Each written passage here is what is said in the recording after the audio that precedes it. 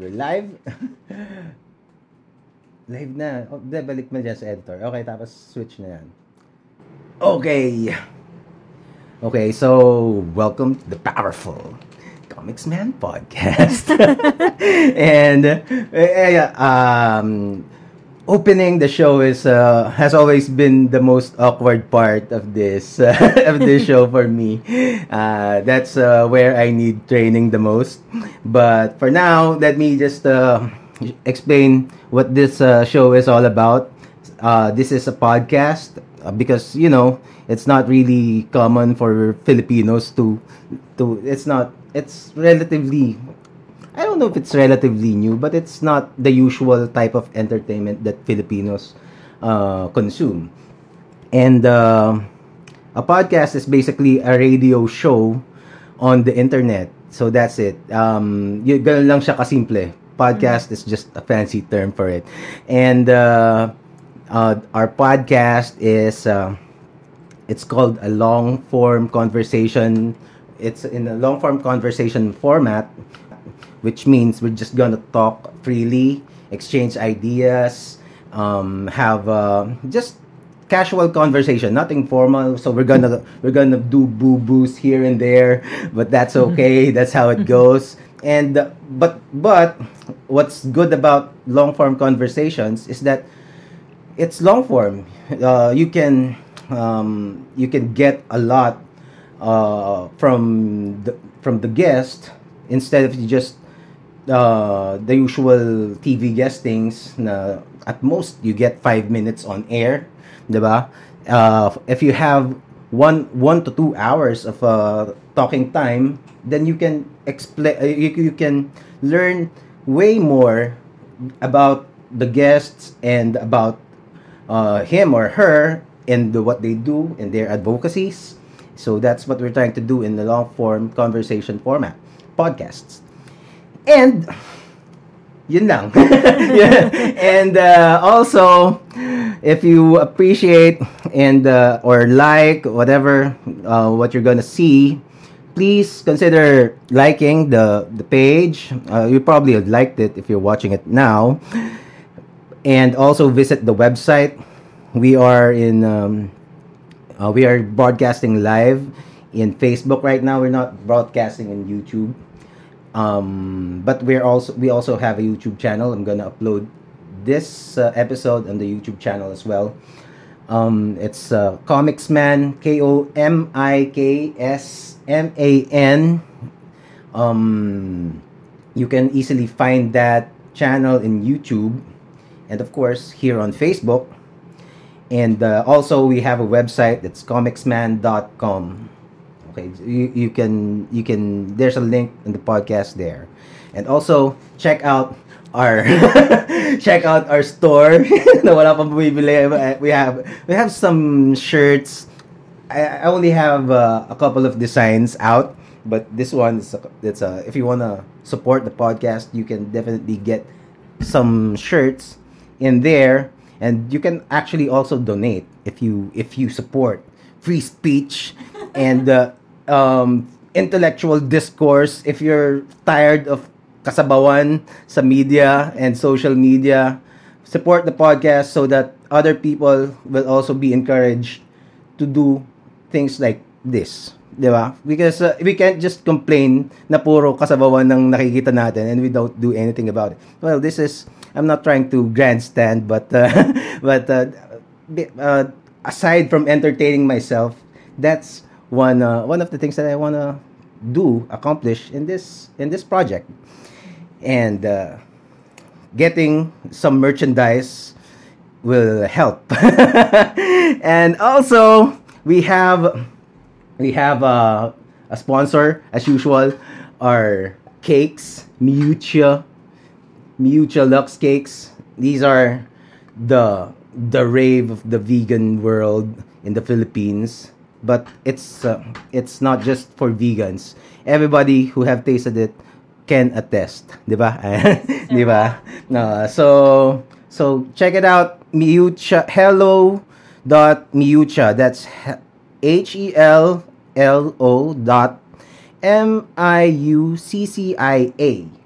hello.miucha on it's in Instagram. You can message to get your orders there. And also, we have I would like to acknowledge my sound engineer, Keo Gloria. Mag-hi ka na, mag.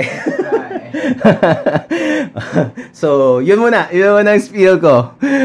And now, without further ado, I finally said that phrase. We have a very special guest, and I'm really proud to have her or somebody like her to in this program. Basta, I'm sure this will be a great episode.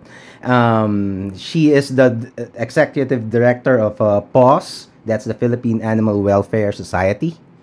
And she's Anna Cabrera, the beautiful and mighty. Yay! Yay! Thank you for having me here. Yes. So, yan. I have a question sa shirt mo. I mean, was it really designed na parang it's like blurry, or am I just, is it Well, it's a little, meron siyang gradient na konti. That's the logo of the meron konting, it's the design. Okay. Supposedly. Because I thought. It's produced in Fonder. Basta, but that's a different topic. We can talk about that later. So, pero maganda. Actually, maganda yung actually pwede kayong gumawa for PAWS. Actually, kasi yung Fonder, okay, hi Fonder. So, yung Fonder kasi is an internet-based t-shirts company. Mm-hmm. So, if you're a designer or you have a brand that you want to promote, like let's say PAWS, you can hire somebody who can design t-shirts, and then you can submit those designs to Fonder. There are other providers, may competition yata sila. I just forget the name. I just know Fonder. So this service is they will take care of everything else. You just provide them the design. So, bahala na sila sa t-shirt, bahala na sila sa printing, at saka sa delivery. So yung profit nun, syempre, kukuha sila ng cut. Wow, dami ko na ideas from here. From the podcast to the shirt to the... dami. So, diba? So, it's, iba na yung... Wala siyang audio. Wala na naman. Walang audio for me. Walang audio. Check mo nga yung Wait lang. Can you, dyan muna. Walang lights nga itong microphone. Wala. Yeah. Wala si, parehas ba? Nawalan ng I lights. see. So, did we get something? Wait lang. Technical difficulties. Check. Yeah. Meron na ulit. Mic test. There you go. Hello. Parang hindi nagmo-move yung volume. Okay na? Yes! Okay na? Are we back? Yes. Anna Cabrera is back. So, yun. Can you tell us about PAWS? So, because I know, because I've known you for a while now. And, syempre, si Len is, din siya, maka-PAWS din yun. Yes, big animal lover, big supporter. She supported our pet cafe with her cake. So, thank you, Len. Thank you, Miucha.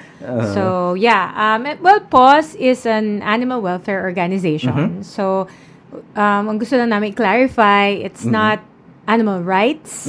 So, there's a difference, no? So, basically, we're dedicated to the prevention of cruelty to animals and promoting a humane society.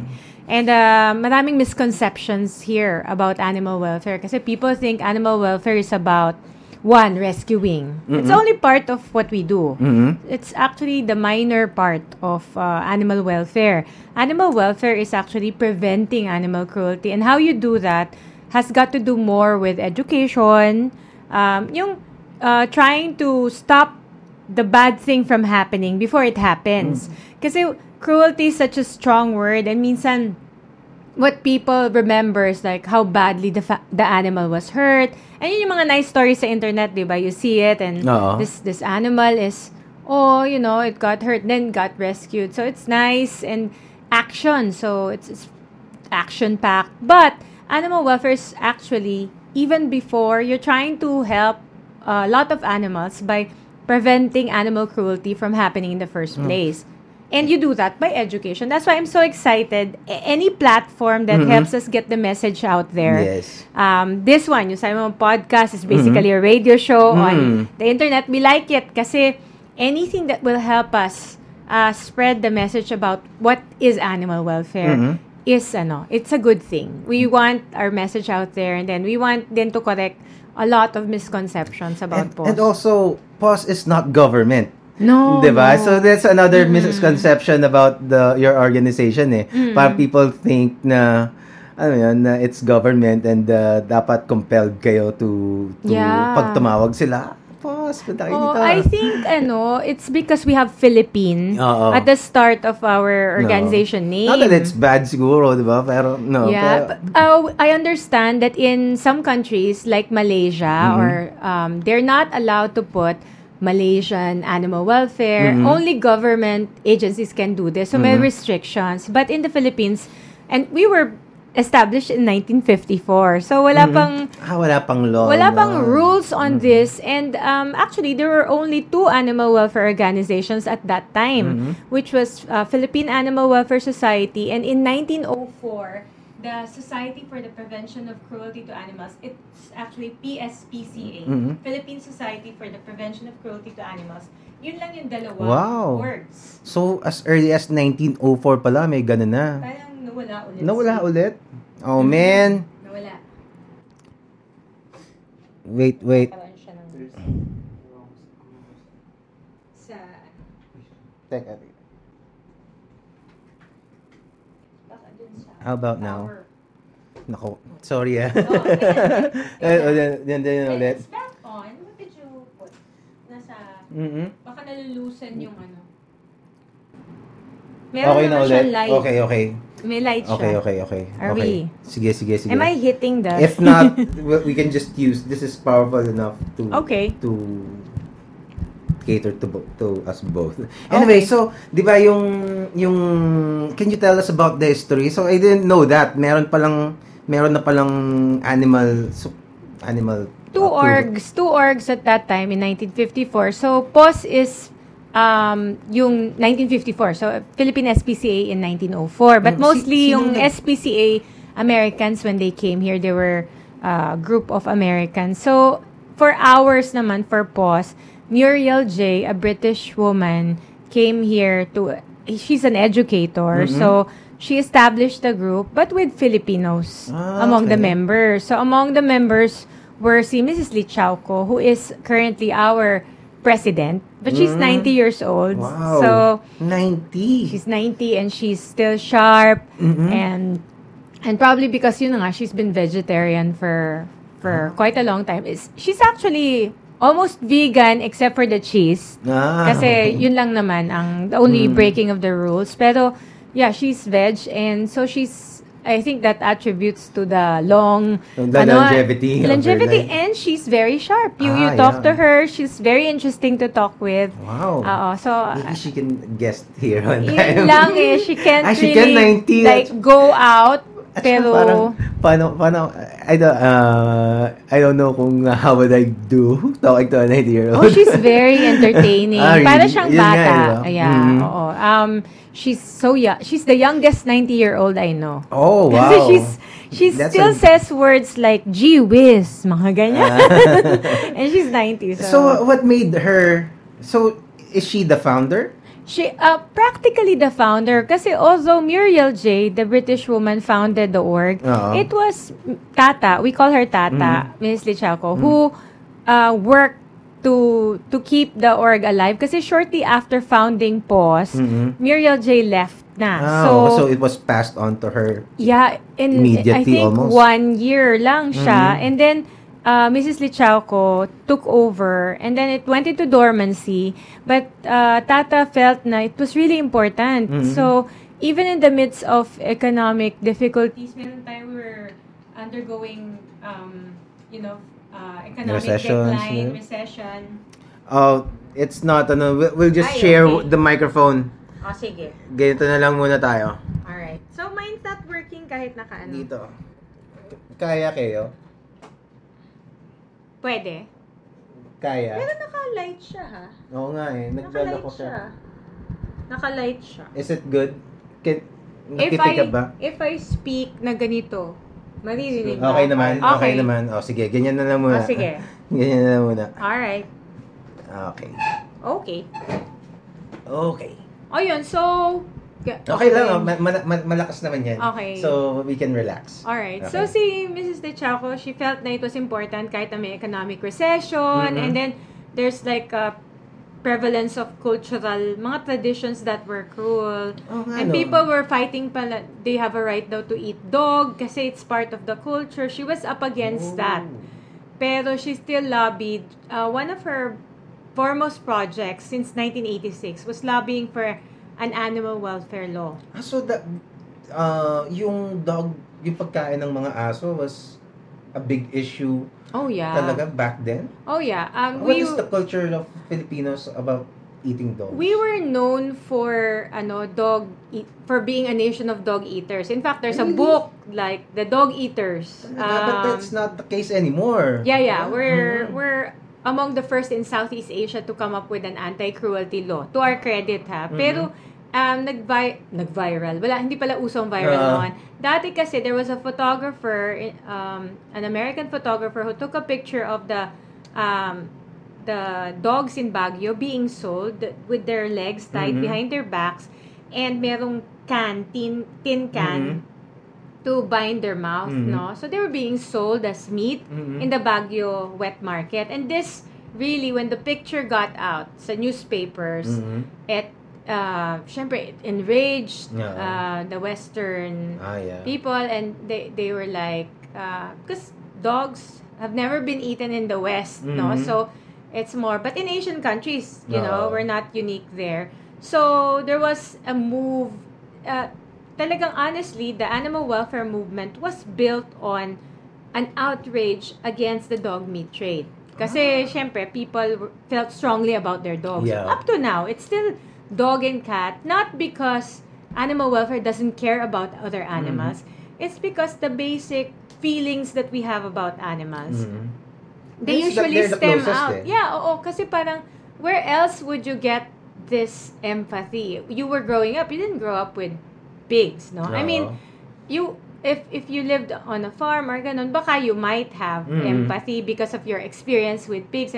But no, we grow up and usually we have a family dog. We have a family cat. And that's how it began for me. And for many people who love animals, that's how it began for them. When I talk to them, ganon nagsisimula. Yeah. And then we progressed from there. So I guess it was something that opened doors, this outrage against the dog meat trade.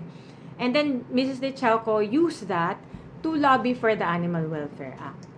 And it gathered, there was sympathy also, but it was shut down several times kasi she started lobbying in 1986.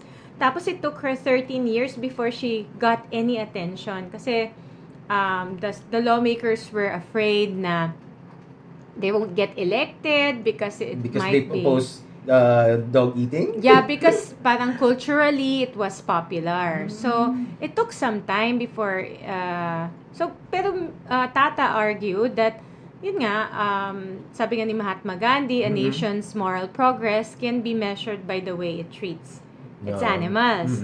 And from there, nakakuha siya ng entry point. Then, she got a lot of support from the late Senator Leticia Ramos Shahani. Okay. Kasi she, of course, Ramos Shahani being with the Indian connection, and she was also very focused on animals. She helped lobby it. And so in 1998, after 13 years of lobbying, President Fidel V. Ramos signed the Animal Welfare Act.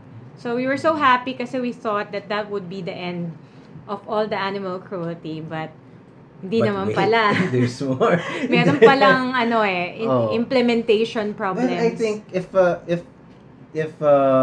that is rooted talaga culturally, parang it'll be, syempre we all want it to end, pero parang mahirap talaga, it's a challenge. Pero, so getting that legislation signed is a big help. So aside from that, parang, so basically you're saying PAWS is after making sure na ma-implement yung legislation na yun. Yeah. Yun. So, that's, aside from the rescuing and the sheltering, yun yung isa sa mga main advocacies talaga ng PAWS. We have actually 7 programs. Pero people know only of the rescue, shelter, rescue, rehabilitation, and rehoming, yung adoption na yan, is only one aspect of our work. So, the 7, I can actually enumerate. Sige. Education. That's the most important. Yeah. Pero people don't connect us to education. Kasi syempre, it's more exciting to think animal rescue, rehab, and there's visually the before and after pictures. No? So, it's education, low-cost spay, neuter, and veterinary services. Kasi, we felt that the problem was, we can't afford, so we have nowhere to bring our animals. So we needed a clinic what the people can go to na they can afford. So we made it very low cost. So up to now, if you go to PAWS, even if you don't have money, even if you have only a little money, you can go there and sign actually an parang IOU or installment sheet. You can do that. So there's absolutely no excuse na wala akong pera, I can't afford this right now, because anything that you have checked at PAWS, and if you don't have money, you maybe utang, madali not naman, like, sana naman hindi zero, because we're actually giving it at low cost already. You can actually sign a promissory note, and then leave an ID, a valid government ID. We'll hold on to it until you fully pay the thing. So we do have installment payment. So education, low-cost spay, neuter, and low-cost veterinary services. Teka. Yung spay and neuter, kung hindi familiar, it's yung pagkakapon. Oh yeah, pagkakapon. That's pagkakapon ng mga tutan, mga aso, kahit adults na, di ba? Yes. At saka pusa. So, basically any pet, kahit any animal na, kahit rabbits, ganun. Yeah, companion animals. Kasi we don't want them multiplying to a point na dumami na sila. Hindi inconvenient na for you now, you parang mapipilitan ka ng ipamigay or itapon, diba? Kasi pet homelessness is a real problem. I think it is at the very heart of the problem of animal welfare. There are not enough homes for them. I mean, who from among the population of humans na maybe they're willing to have families, pero yun na nga, human children nga, napapabayaan, you see them. And not all people can be responsible for their own children. We're talking about people na here, no? So all the more, you won't have the same number of responsible humans for pets. So you have to make sure that when you get a pet, sana, kapon, you have to be responsible for kapon. Ang kapon, people think kapon is for boys only, kasi I think kapon has its roots in males, no? Pero kapon can be done for females and female cats and female dogs, and much more important for female cats and female dogs, kasi these animals, dogs and cats, can give birth 3 times a year, 3 to 4 times, kasi ang gestation period ng puppy 60 days lang eh. So imagine if you have a dog, or male, female, magme-mate yan, and then you'll have, by the end of the year, baka if they give birth 3 times, and then they have a litter of 3, immediately you'll have 9 or more. Buti kung 3 lang, minsan 6 yung diba? So kapon is really, really important, and yet, walang masyadong awareness sa kapon. If you ask an average pet owner, are you a responsible pet owner? Yes, may turok ng rabies, anti-rabies ang aso ko. And parang hanggang dun lang. Pero we tell people, it's more than that. Kasi in the US, pag fixed ang animal mo, that's the only time that you can be considered a responsible pet owner. So we want people to fix their pets to kapon. How literate is the Filipino public about these things? If you, by your estimate? About these things, kapon mababa talaga ang awareness. Pero through the years, kasi I started volunteering in PAWS in 1997. From 1997 to now, it has grown by leaps and bounds kasi I personally saw how the internet also helped us. Now there are many animal welfare groups. There are many rescue groups as a result of Facebook and then people helping each other. So in a way, malaki na rin ang awareness. But we still need, parang we're up against a mountain. So we're just going up. It's an uphill climb talaga, literally. Just making more people aware and convincing them to have their pets spayed and neutered. Kasi it's it's a surgery. So parang they hesitate. And then there's this macho thing pa that we have to fight against kasi parang Catholics, they're not really, they're trying to confuse it pa with religious matters. Talaga? How?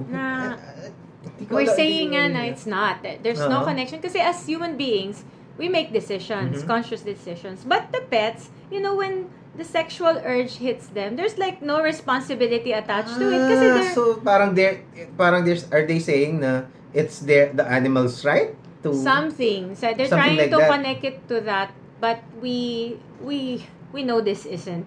I mean, animals can't plan how big their families can be and how many puppies can I support or can I responsibly they can't. So you have to make the decision for them if you are to be a good pet owner. Ngayon ko lang narinig yun na may ganun pala. Meron. In fact, when we give the talks, may mga nagtatanong na why isn't it cruel? Parang sila pa ngayon parang kami pa yung cruel for promoting spay-neuter. So, there's a misconception also about spay-neuter. Tapos, parang, di ba, for me kasi, nung una kong narinig yung idea, parang, as a guy, parang, tatanggalin yung balls. Yeah, yan. Ganyan yung reaction. Especially from guys, parang, na-emasculate sila, parang, why are you saying this? And aren't you being cruel? Pero no, it's done under general, let me just get this out there, it's done under general anesthesia by a licensed veterinarian. It's the same thing that you would go through, like if you had your appendectomy and things like that. It'll hurt after the surgery, kikirot, pero hindi siya yung like you're being tortured while your appendix is ganon. So, tulog yung hayop. And then, when you have the thing done, yung kapon, the boys have no problems anymore with tumors.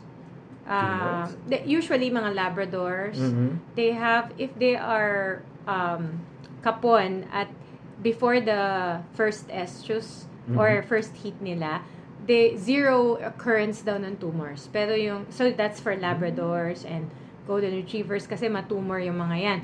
And then, if there's no chance of you getting pyometra, if you're a dog or a cat, kasi pyometra is infection of the uterus. Pero in spay surgery, it's ovariohysterectomy. So, essentially taking out the ovaries and the uterus. So, wala nang magdanana sa uterus. And if we think about it, kadalasan din naman sa atin, we get problems about our reproductive system as we age. Like, when boys hit 60, they're routinely tested for what? Prostate cancer. For us girls, we hit 40, we're like candidates na for like breast cancer, ovarian cancer. So, actually, when I see animals, I also think na baka it will also, promote longer life if we took away. And for some, ganun na nangyayari, di ba? Like, I have friends who have had problems with they don't plan on having any children anymore, so they just took it out kasi ang dami-daming mga tumors or ganun. So all the problems of that you eliminate. Behavioral problems you reduce talaga, and then they don't go out in search of a mate kasi ganyan ang problema is like yung dog ko nakawala. Yun na yun. Kasi naghanap ng mate. So yun. Well, we had our dog, our youngest dog na spayed, and he's okay. Diba? ano naman siya, parang hindi naman siya after 2 days nga lang, nagtatatalon na eh. Di ba? Hindi na siya, basta he's parang walang nangyari. They live longer, they're less stressed. Kasi wala na sila yung, like, when they smell a female heat, wala nang mga agitations na gano'n. So, talaga? So, is it nabawasan lang or na totally eliminated? It depends on how old you had your dog spayed. Kasi, or neutered. Kasi, sometimes when you neuter them too late, they get used to certain things. Like yung spraying. Sa male cats, they're spraying kasi they're marking their territory. Parang nagbabarako sila. And then, you neuter them. It's going to be hard to eliminate the spraying. But if you neuter them early at 6 months, hindi na sila, hindi ganon. So, if you neuter them early, they won't know what they're missing. If you neuter them later, they might have certain habits na kala nila they're still intact pero hindi. Yun. So that's rescuing tapos okay. So yung main education pala. Yung education is number 1. Okay. And then rescue, rehabilitation, and rehoming is the shelter. And then yun nga, low-cost spay, neuter, and veterinary services. That's our 3rd program. We have 7, no? So our 4th program is animal-assisted therapy. We have doctor dogs. Can you tell us more about that program? Okay, so we have, kasi when you're animal welfare, people think na it's always people who are helping animals. We forget an important component. It's not just people who help animals. Animals help people too. When you adopt a dog, kala mo you're helping the dog, but actually, for people who have adopted a dog, a lot of them come to us and say, the dog helped us. And may magbabago eh. May magbabago eh. It brightens up your day. That only a pet can, a dog or a cat can. Parang, 'di ba? Parang hindi mo naman nahanapin sa ibang tao yung ibang qualities that you can only find from a dog. Diba? It's a different experience pag animal eh, diba? So yun, the animal assisted therapy builds on that. Na there are certain things that an animal can give us that people can't. Kasi we're human beings, so we have mga biases. So sometimes when a person visits you at the hospital, you say, politician for example, or celebrity, you can't help but think, may ulterior motive ba ito? Maybe he's just trying to... But when an animal visits you, and the dog just goes there being himself, the dog, you're not going to judge the dog na, may ulterior motive ba si doggy? He's just going to be himself. He's going to make you happy.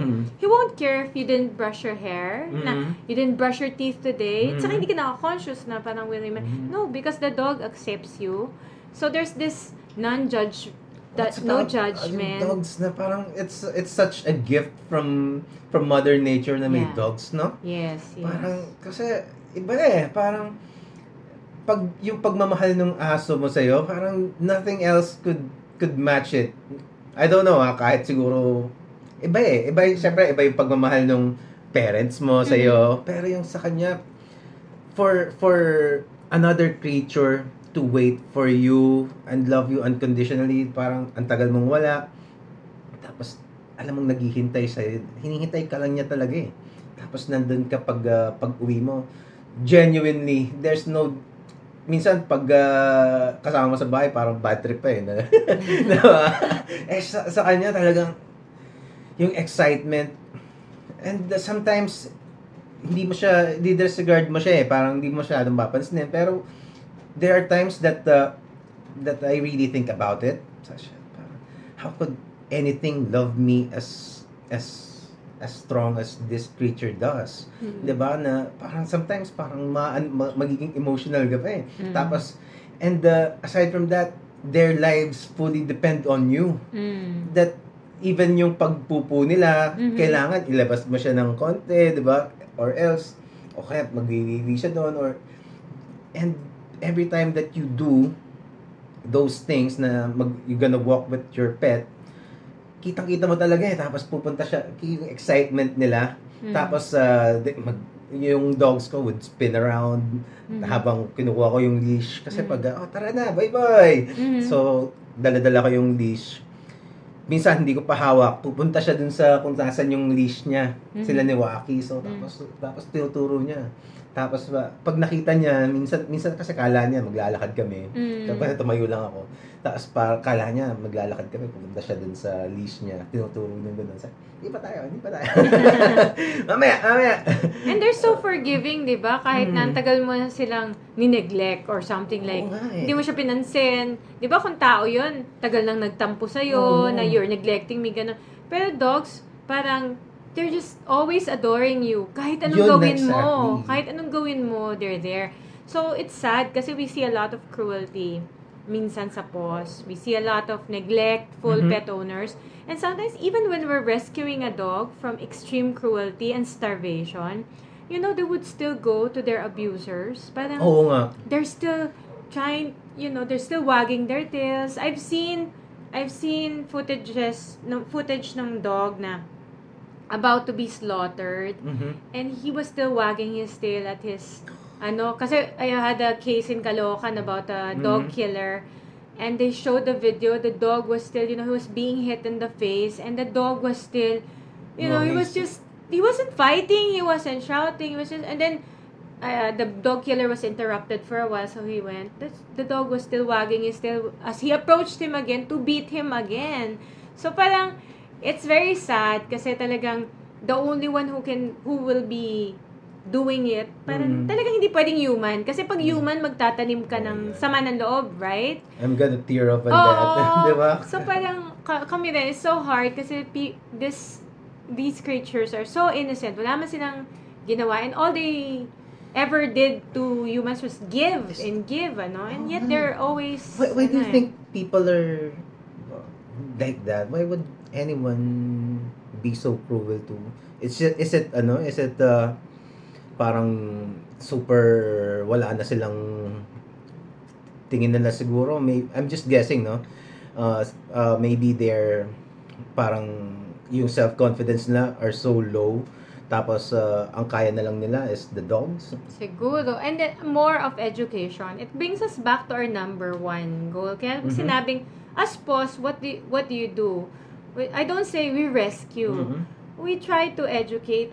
Our job is more of changing the minds, hearts, and attitude. That's our primary goal. Kasi I've seen people who are cruel, and they're not they don't think of themselves as evil. They become desensitized. Like, minsan yun ang kinagisnan. So we had a case before that the dog was tied in nauulanan, and we said, why did you do that to your pet? Nasa ulan lang siya. And then he was like, we're dog lovers. But we were taught as we were growing up that the dogs stay outside. So no matter what, kaya daw nila yon.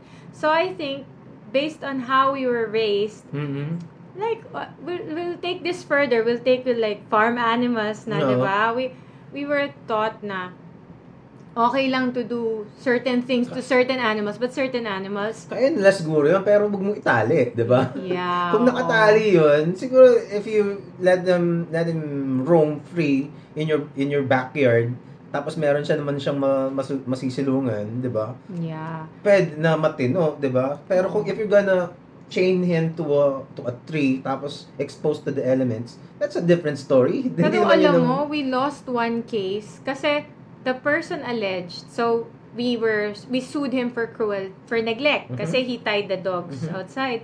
His defense was kasi nirescue ko lang yan sa labas Actually, kung hindi ko nga kinuha yan, nasagasaan na. So if I didn't rescue them, they would have died. So parang nagkakawang gawa nga ako just by giving them that, like giving them scraps and giving them, and sinabi ko, they would have been better off if you didn't rescue them. Anong gagawin ko? Sabi ko, it's not your duty to pick up stray dogs from the streets. It's the city pound who's supposed. And if you're gonna pick them up, then make sure that they're the better for it. I mean, they're better off with you. Because if they're not gonna be better off with you, if they're gonna starve, if they're going to be exposed to the elements, then better na lang to have the city pound, the animal control, get them. And kasi that's what the city pound does. They get stray dogs and then they euthanize them. So, kaya nga we advocate also we know that this is being done for animal control. So, we want people to be responsible for their own pets. Ayaw namin nang nasa labas yung pets nyo. Kasi dati, ganyan eh. I'll have a dog, pero pawawalan ko for tayo siya sa labas. And then, balik na lang siya. And then, pakainin ko na lang siya ng mga tira-tira namin. So, parang dati yun ang standard ng Pinoys for pet keeping. And the dogs deserve better. Well, they shouldn't be ganun. Kahit nung I grew up in the province and hindi, although I've always been a dog lover and I treated my pets well. Teka, I have something. Okay. Oh, okay. Okay. Yan ang problema when you're eating. Okay. So, pero the culture there is really different pa, especially back when I was growing up. It was back in the 80s, late 80s to early 90s. Ano pa yung nagbebenta ng may mga dumadaan pa nga yung mga aso. 'Di ba? Yung mga tapos isang jeep na tapos yung ibang mga sabi nila nadala nga daw sa Baguio yan eh. Pero they roam around kung saan siguro I'd assume sa mga bayan sa Laguna. Tapos kung yung isang uncle ko nagbenta ng aso eh. Oo. So yung mga sobra na. So definitely yung ibang kapitbahay namin. So they buy it for 100 pesos tapos bibigyan ka tapos dadalhin nila. So there's actually parang detachment din, no, 'di ba? Meron ding discrimination. Pag Aspin, asong Pinoy, which we used to call Askal, asong Kalye, yun yung mga type na, ibenta mo na lang. Kasi for katay or something, that was the old thinking. And then, they would buy poodles, pure breed dogs. You'd never think of, bebenta mo si poodle mo para pakatay. When they would catch the dog meat traders, they wouldn't see a purebred dog. Kasi, they would always see the Askals or we change the term to Asong Pinoy. Parang mas gusto ko na, na bantay na lang yung nila. Yeah, kawawa din because dati, bantay was the name given to dogs kasi they were tied out. They were like 24/7 alarm systems, burglar alarm systems. Bantay yan. And then the poodle stayed at home. Kasi sa kasama mo sa bahay, kasama matulog, ganyan. Okay. Pero si Bantay nasa labas. Ayun yung Askal. This is my theory lang, no? Kasi, di ba, dogs are bred for specific purposes. Like, let's say, the Labrador Retriever. They were bred to retrieve ducks. Dun sa pag nag-hunt sila, that's why they swim. Kasi nandun sa swamps yun eh. So, pag they swim to the duck na nabarel, tapos babalik nila. Kaya soft mouth yung para hindi madamage yung ducks. Tapos yung yung mga Rottweilers, they were trained out to fight lions. I don't know if that's true, pero I've read something like that na back in the Roman gladiators pa, they fought lions. So pang battle dogs talaga siya. So I think hula ko lang naman, no? Parang when yung mga ancestors natin had dogs, parang kasi sila eh. I noticed na pag yung Aspin namin, konting kaluskus lang talaga, magwawala yun eh. So talagang I think they were bred na para magbantay talaga. Maybe for the fields kasi uso yung nakawan ng there's a matter of adaptation. So maybe in the Philippines, ganun yung but this breeding of dogs for specific purposes, medyo, di ba, we're against breeding. Actually, we messed up a great number of things by intervening. This intervention, we made pugs.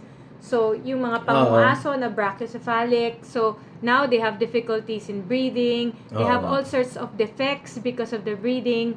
Our interference from the start has messed up not just the animals, nature, everything.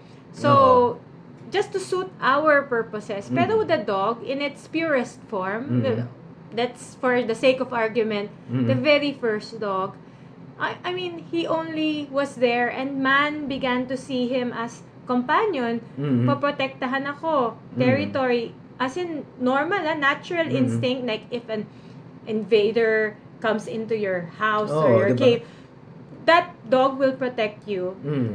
So I think from way back, we've abused this friendship with dogs. And also hunting companion. Yeah, and then because back then, that was our need, no? We had a need. Pero now we messed up a lot of things just for frivolity. We want our dog shows. We want our dogs looking like a particular look. But, we don't need that. The dogs don't need that. We just need our basic, friendships. Yan din eh. Like, meron ng mga weird-looking dogs eh. Diba? Parang bakit? If you're gonna release that to the wild, parang they're not gonna survive. Ang dami ng defects. Ang dami ng defects of many breeds of dogs. And it is because of our own selfish reasons. So, kami is like, we love dogs because for themselves. So, when you go to our shelter, when people actually ask us, do you have this breed? We're like, no. I mean, but parang, it's like coming into a home and parang asking you, ay, ano ka ba? Pure, we were looking for a specific nationality or certain look. Na parang, bakit? We have to assess you first. Are you the kind of person we want to adopt our dogs out to? How about, what do you think about, parang, I don't know, I'm ignorant about these matters. Pero, yung bang Aspen, siya, official na breed siya nung can we do something about that na maging official siya, at least just to gain a little respect for them? You think maybe if it's recognized somewhere magre-resonate siya to common folks? There's actually a move towards that by someone, a breeder, pero it would entail breeding the asong Pinoy. And kasi kami sa PAWS, we don't care about like breeding. We don't care much for breeding kasi we see so many homeless animals die in pounds everywhere. 200 dogs are put to death for no other reason because excess sila. Nasa labas sila. Nobody can adopt them anymore. The city cannot fund their pakain. And so it's just unconscionable na magpapa-promote pa tayo ng any more breeding when these dogs are dying. I guess when the dying stops, when the killing stops, siguro, if we've reached the point na konti na lang the animals and then, then maybe we could support some sort of breeding. But breeding for any purpose. What I meant was not to promote, but just to parang formal name na these dogs are, hindi, kasi, let's say, yellow Labrador. Alam mong yellow Labrador yun, di ba? So, pag sinabi mong Aspen, ito yung characteristics niya. So, siya, parang, I don't know the word, pero parang, yun yung standard. Yeah, and they informed us na in order to get that standard, you have to breed certain generations of dogs before they become officially known as like Japanese Spitz. Philippine native dogs. So, it entails breeding. Kaya when we were told na... But why? Kasi I think these are things that breeders would know. They have to establish certain lines, generations. But di ba, kitang-kita naman yung like katulad ni Boy Boy, yung dog namin. Pag lumabas ka, may mga kamukha nga siya eh. Yeah. Parang it's, for me, that says na, this is one breed. Kasi pag tinignan mo yung Beagle, pag nakakita ng Beagle, pwede nga silang mag-swap na minsan. Baka hindi mo pa mapansin. They have these things Sa breeders, there's a science to it. So, it entailed breeding. That's why we're against. Kasi, PAWS as an animal welfare org is against what if we just, breeding. Wala akong pakialam sa inyo. Basta, ito yon. That's why we made the term Asong Pinoy. And Asong Pinoy is just like saying na, if you're not pure breed, doesn't make you not pure of heart. So, they should accept you for that. And parang nainis kasi kami, may mga dog shows, and then, bawal Aspen, there was the German Shepherd Club, the Shih Tzu Club, and then parang laging itchipuera yung Askal. And then, we found the term Askal medyo derogatory. Medyo, kasi parang asong kalye. it's a contraction of asong kalye kaya askal. And anything associated with the kalye is derogated. I mean, just look babaeng kalye. Oo nga. When they say babaeng kalye ka, parang you're tambay yung you're available to anyone. When you say ay batang kalye yan, it means your parents don't care whether masagasaan ka nandiyan ka batang kalye ka. So we said there has to be something done about the term na asong kalye kasi it perpetuates the myth na ay pwede lang mag-aso ka and then iwanan mo sa kalye. Babalik din yan, pakainin mo ng kanin na tira-tira. So we wanted to move beyond that. So sabi namin, ano bang magandang term? Aspin, kasi asong Pinoy. So like us Pinoys, we're a mixture of many nationalities.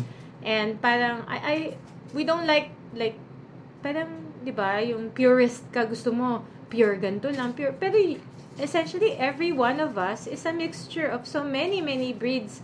And so we should stop discriminating on the basis of breeds or you know, yung where we came from, kasi we're all, you know, just we should be accepted for our qualities na. And the dog is a dog kahit na ano pang breed niya. So yun, that's what the Asong Pinoy. Meron kami ni-launch na program in 2007. Aspin is in. So, we wanted to highlight the beauty of the native dog. So, Heart Evangelista is one of yung celebrities namin. I think she's one of the most active, at least in the previous years. Yeah. There are many of them.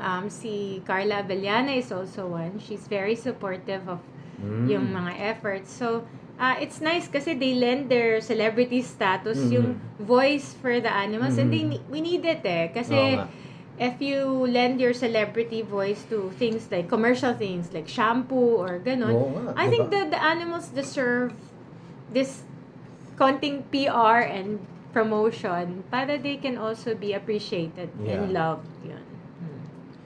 Nice. So that's 4. Oh yeah, 4. So Dr. Dog is the animal assisted therapy. It aims to show that animals also help humans. So we have this specially tested dogs na they won't bite or anything. So we bring them to cancer wards to make the children feel better about themselves. So yun yung emotional upliftment. So the other programs naman is our lobbying and prosecution. We feel that laws are important kasi PAWS was the organization that lobbied for the Animal Welfare Act.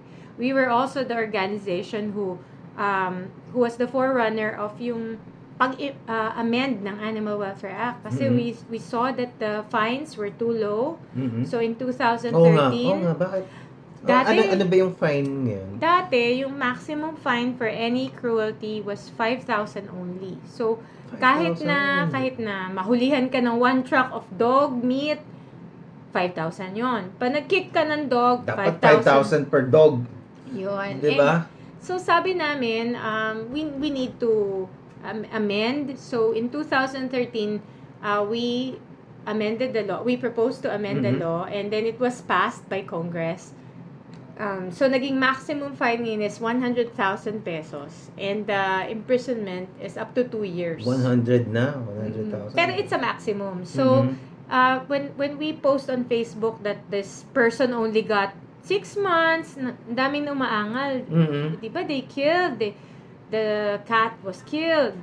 Pero, it's all dependent on the judge. The judge has the final say kung gusto nilang like i-maximum or what. But I heard na most judges would not opt for imprisonment kasi our prisons are full. So they would opt for fines. Ganun.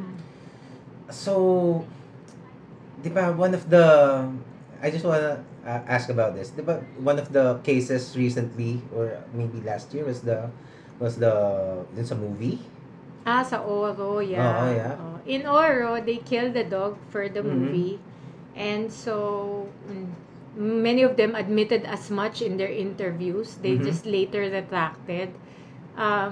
We filed a criminal case, pero it was so hard because we couldn't even get a copy of the movie because of the copyright laws. Kasi if we took a copy of the movie in the movie house, then we would be camcording, diba?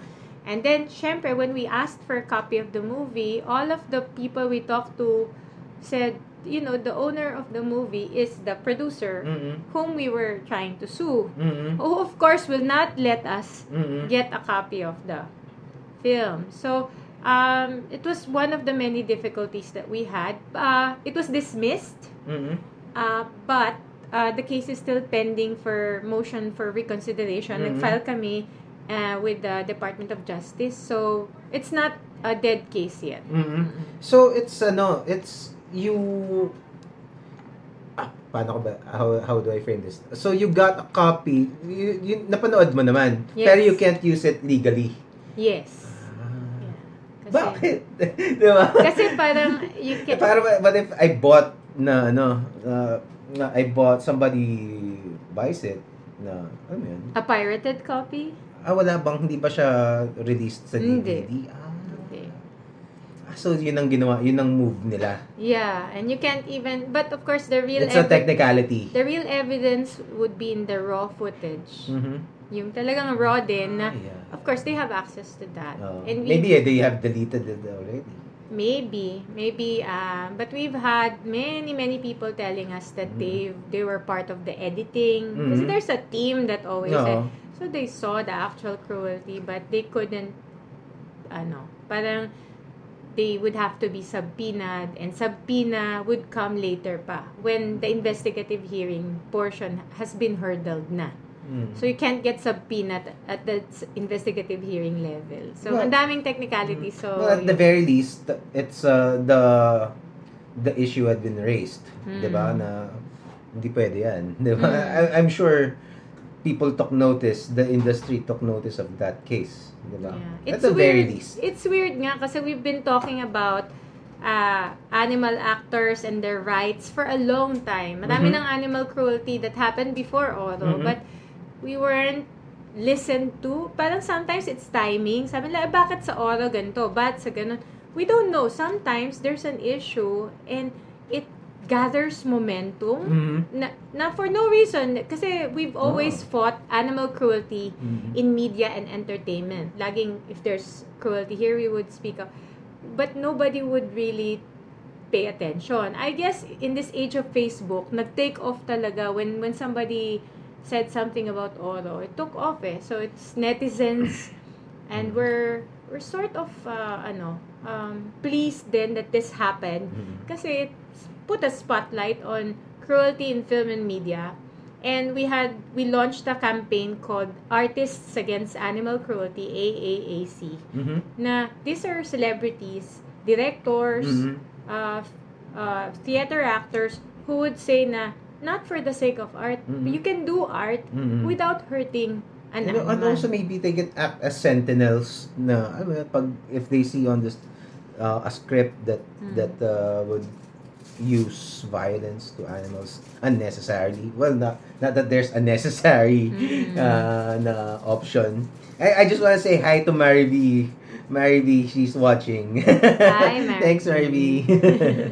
Anyway. Saan mo nakikita yun? Dito, kaya ko siya inopen Yung tingnan ko baka may... If you have questions that you want to ask Anna or me, just let us know, okay? And please share this podcast. Share the link because maganda yung pinag-uusapan namin diba? People need to know about these things. Yan. So I was going about lobbying and prosecution. That's one of the programs. And then we have campaigns. Yung mga campaigns like Artists Against Animal Cruelty. Kasi yung lobbying and prosecution is more of the law. Ang campaigns, if you want to raise awareness about anything, it's not just enough that you have education Kasi education is more like you have a curriculum and mga modules for that. But for a campaign, you have to think more of PR. How do you disseminate this info to the public and make it catch fire para the awareness grows? So there's lobbying and prosecution campaigns. And finally, we have disaster preparedness and response for the animals. Kasi lately, there have been, since 2009, yung Ondoy made us more aware that we are prone to disasters because of climate change. Ano yung mga stories during those times? Well, there was awareness also that animals need to be rescued or kailangan kasama sila sa disaster preparedness. Kasi naiiwan Hurricane Katrina emphasized, this was the highlight of Hurricane Katrina sa US. Kasi, so they were hit with Hurricane Katrina, and then they were trying to rescue people from rooftops. So, but they said no animals. But the people didn't want to leave their roof without my dog. Now, if you're not taking my dog, I'm not leaving him here. A lot of them have an emotional attachment. So, as a result of that, people, instead of being rescued, they said, just leave me behind if you're not going to take my pet. So, the US, being an advanced country, now realized na if you're going to have a disaster response, you have to be prepared to take in the animals. Or if you're gonna prepare people for disaster, you have to prepare their pets also. Para kasi less mortality. Actually, sila yung mga nagpausod talaga yan eh. Yeah. So, dapat sila yung unang gumawa talaga nun. Yeah, so we can have a structure that we can follow, diba? So we have that also. We're lobbying, PAWS is lobbying for the inclusion of animals in the National Disaster Preparedness Plan. Pero hindi pa rin kami pinapasok. We're there every time there's a disaster, we're there. The Red Cross is there, we're there. Pero wala pa ring official from the government that that puts us in with a partnership in order to prepare more people. And it's sad kasi animals, we're not talking about dogs and cats lang, ha? In Mayon, when it threatened, it was erupting, the farmers didn't want to leave their carabaos behind. They said, pag iniwan namin yan, para mo na rin kaming pinatay because our livelihood, that's our source of livelihood. Wala na kami, So, ganun din. If the government had prepared something to evacuate also these animals, then diba, wouldn't they have an easier time evacuating the people? So, we really, yun din ang isa sa nilalabi namin, the inclusion of animals in disaster preparedness, such as this one. Then, like ngayon, we have typhoons, storms. We have information then to people na, please, if there's a storm, kindly make sure that your pets aren't caged. Kasi yun, nung 2009, yung Ondoy, we saw a lot of dogs who drowned because they were tied or they were in their cages. And in Ondoy, that in Provident Village, Marikina, the waters rose up to roof, second floor levels or beyond, dun sa mga and we saw a lot of dogs that didn't have to die if only the owners let them loose. Kasi sometimes if you can't do anything for the pet because it happens so fast, maybe the least you can do is let him fend for himself. Yeah, kasi marunong naman mag-swim. So we saw mga stray dogs that they were on rooftops, they got rescued. So I saw a photo of you. I presume that's from the Ondoy storm. Anong mga nangyari nung araw na yun? Well, there's a lot of realization from people na, we have to be better prepared to respond to disasters. That gave way to lahat ng mga LGUs ngayon, di ba? They're more equipped for disasters. So, and then we saw the other side of it kasi we're PAWS. So, we're there to respond to animals. And we didn't want to get in the way. Sino kasama mo pala? Volunteers. Ilan kayo? We were only a handful, mga less than 10 people. And some of them, now kasi medyo popular sila. Si Dr. Nielsen Donato, who's with a TV show. It was one of our volunteers for responding to disasters. So he would go up the roof to rescue. So you rode rubber boats talaga to get there? We didn't have rubber boats then. We have it now. Pero we hitched a ride with yung mga LGUs distributing food. Kasi we didn't want to get in the way of yung immediate rescue, yung kasagsagan. Pag first responders, it's always people. But we noticed na when humans are rescued na, a few days after, it's the animals na that are neglected. Kasi the people are starting to recover. And then it's the animals na stranded pa pala sa roof. They don't have food. So we were feeding in place. We were feeding them from the rooftops. Kasi di ba, wala nang nagte-take care of sa kanila dahil nag-evacuate yung families quite suddenly. because it was an emergency. So, it was mostly feeding. And then we saw, may mga heartwarming stories, like there was this dog whom we rescued. Pagbalik, after a month, the owner went looking for the dog all over and then saw him at our shelter. So iyakan yun. Yes, kasi hindi nila akalain na they would still see him alive. So many dogs died. I mean, so many people died, you know. So parang before they had a sense of like piecing their lives back together, they thought, oh nga pala, what happened to our dog? So they went to PAWS. There was a reunion, so medyo ano yun, it was also heart-wrenching. Yeah, kasi yung we didn't have video, and then parang kita mo yung reaction ng dog, nakita niya yung owner niya. Parang we didn't have to verify kasi sometimes we would say, nako, check mo muna kasi mamaya, you know, just trying to claim the dog, she would need to prove and gano'n. Pero this one, when the dog saw, she was a teacher in Miriam College. So, and the dog saw her, talagang you see that this is the owner because talagang parang yung slow mo na nagyakap grabe sila. So it's nice because this is the nice part of our job kasi minsan we have bad aspects of our job, like we see cruelty, we see violence committed to the animals, and then parang kawawa, the animals that can't be saved anymore because nadurog na something. Pero we see also these happy reunions, and sometimes it's worth it for that one moment na happy reunion na nakita mo. That's why I admire you so much kasi you are parang I don't know how many people lalo na you're a woman, 'di ba? Diba? Tapos me as a guy parang may hirapan nga akong to deal with these kinds of cruelties to helpless creatures. Kasi tapos pero you can how do you survive? But you know, it's not just me, it's the team. You know, we have volunteers. They're amazing. They're guys, girls, and they're so selfless. Sometimes I don't give them even food. We ask them, oh, we need help on this. They go. They spend for their own fuel, their own food. They come, and then sometimes overnight, walang kain, walang tulog. They pack the relief goods with us. So, the volunteers are also amazing. And it's not, I don't think would be able to achieve what we have achieved nang wala yung selflessness of all these people. It's not just me.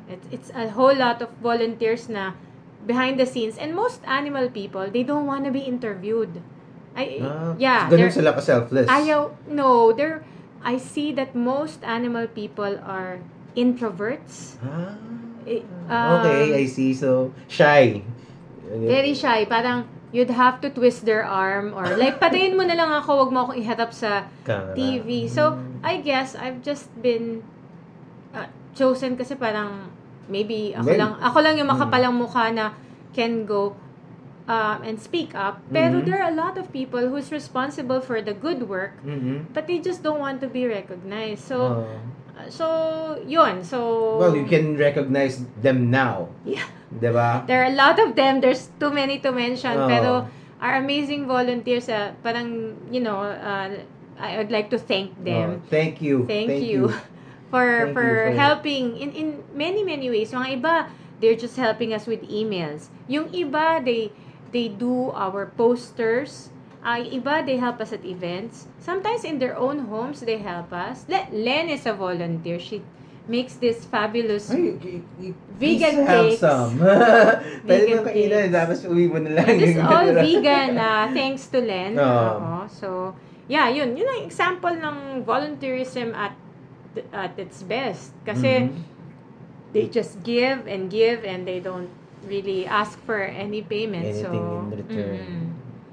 Kaya may I feel nga that the way God made it, na parang, sometimes there's so much evil na parang how can a human being possibly be a human being na who committed this type of cruelty. Minsan there's terrible cruelty that happened. And I said, this can't possibly be human. Parang, parang... Maybe it's a psychological thing then. Yeah, so you and yet, on the other side of the coin, there's like people who are capable of giving. They've given so much, they will continue to give. So sabi ko, it's amazing, no? So the way God made it na you're not to make you're about to lose hope that humans are this. And then another human comes up and then, okay, so she's the parang foil dito sa ano. So well, siguro kasi definitely humans are capable of really horrible things, na mga unimaginably cruel and 'di ba? Basta horrible. Not just to animals, even to other humans, 'di ba? So yung iba siguro merong ano lang talaga, siguro maybe there's I don't know kung sakap niyo pa yung mga psychological aspects about animal awareness. Maybe, but I believe we can change people's attitudes kasi it's just a matter of an idea parang having its time. Kasi dati, 'di ba, we used to treat women very badly. I think some of us still do. Pero we've progressed, diba? So I think there's no way but up for animal welfare. It'll get better. And when I see young people now, the way they talk, they're so open and kita nila sa Facebook. It's just, I feel na, you know, we are going to do so much more for the animals in the future. Kasi we have a lot of good people like standing up for the animals. Yeah, speak of Facebook. So, often, alam mo yun, it's way too often that we see posts na mga na-abuse na animals, tapos they just, hashtag, itatag kayo, PAWS, blah, blah, blah, blah, blah. So, ang dami. So, what would you say to those people to properly inform them on what to do pag may ganun? I guess we start by saying that animal cruelty is a crime. So, being a crime, what would you do if it were any other crime? Like, you see a person getting robbed. Do you tag? Like VACC? Like, you don't do that. The first thing you should do when you see a crime, witness a crime, is to call the police, law enforcement. Yeah, you are not definitely the police. We are not law enforcement. We're not even a government agency. We're an NGO. And if implementation talaga, it's the Bureau of Animal Industry. That's the government agency that's tasked to implement the Animal Welfare Act. But they also don't have police power. So, anything they do, they have to coordinate pa rin with law enforcement. So, please call the police or na-videohan na pala. But the first thing they do is upload it on Facebook. Oo nga eh. Sometimes parang you think gusto lang magpaano eh. Hindi. It's you know, I don't, whatever. I don't begrudge people na. If you wanna post it on Facebook, fine. Pero can you please make sure na before you post it on Facebook, you've given it to the police muna. Because the police need it more than Facebook does. And the police need it more than kasi I feel people like the share, number of shares, the number of likes. And sure, awareness is good. Pero make sure that the law enforcers get the information first. Especially if you're just gonna share it, pero you're not gonna be willing to testify. Ayun ang problema. Kasi I don't know if people know na in court, an evidence cannot be admitted if there's no source of the evidence. Example, you got it from someone. So, the defense for the person who's being accused is going to ask, where did that video come from? Kasi now it's so easy to manipulate videos. You can actually make one up. You can make one na, kunwari, put me at the scene of the crime. It's so easy now. You can do that.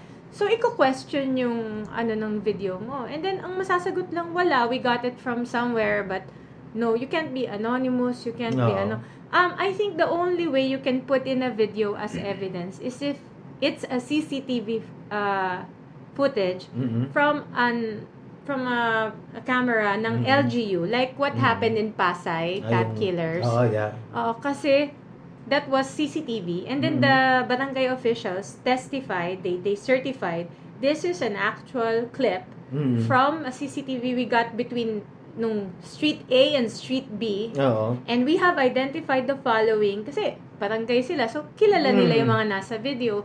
So, I think that was the only time that we had random video na wasn't taken by anyone admitted into evidence. Wow, yun pa lang. Yun pa lang. Kasi if you take a video and post it on Facebook, you have to be able to be in court to say na, I took this video with with my iPhone or my Samsung whatever. You have to be there. Kasi nga, when the defense tries to smash like the source and there's nobody there to say na this really it's very happened. frustrating, no? Oo. So tapos they tag you, tapos they're gonna complain na wala kayong ginagawa. Yeah, but it's not us. I mean, we're just the usual NGO that you have. Like, parang sabi ko, pag nagtapon ba ng basura and you wanna complain, ba, may nakita ko sa video ng tapon basura, do you call like an environmental group na NGO? Parang it's us specifically for the animals. I think we've been identified now kasi by default the government is so seriously absent here, and that's not just an accusation na baseless. In all the years that the Animal Welfare Act has been in place since 1998, the Bureau of Animal Industry has not filed a single case for animal cruelty.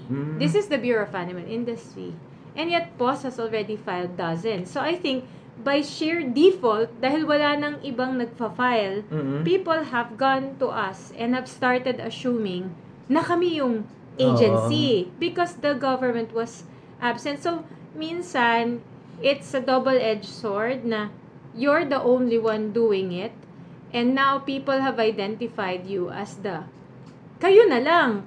You must be the agency because you're the one filing, but actually, no. Well, it's I suppose there's something good about that too. Pero, di ba?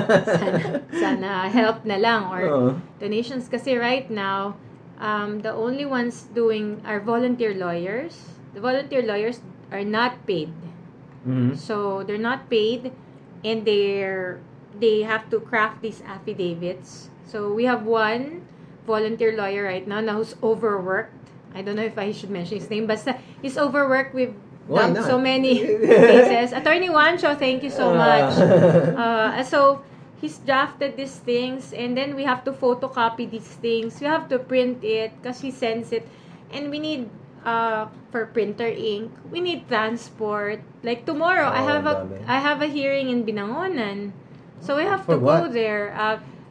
Goat cruelty. Goat? Yeah. Also, diba?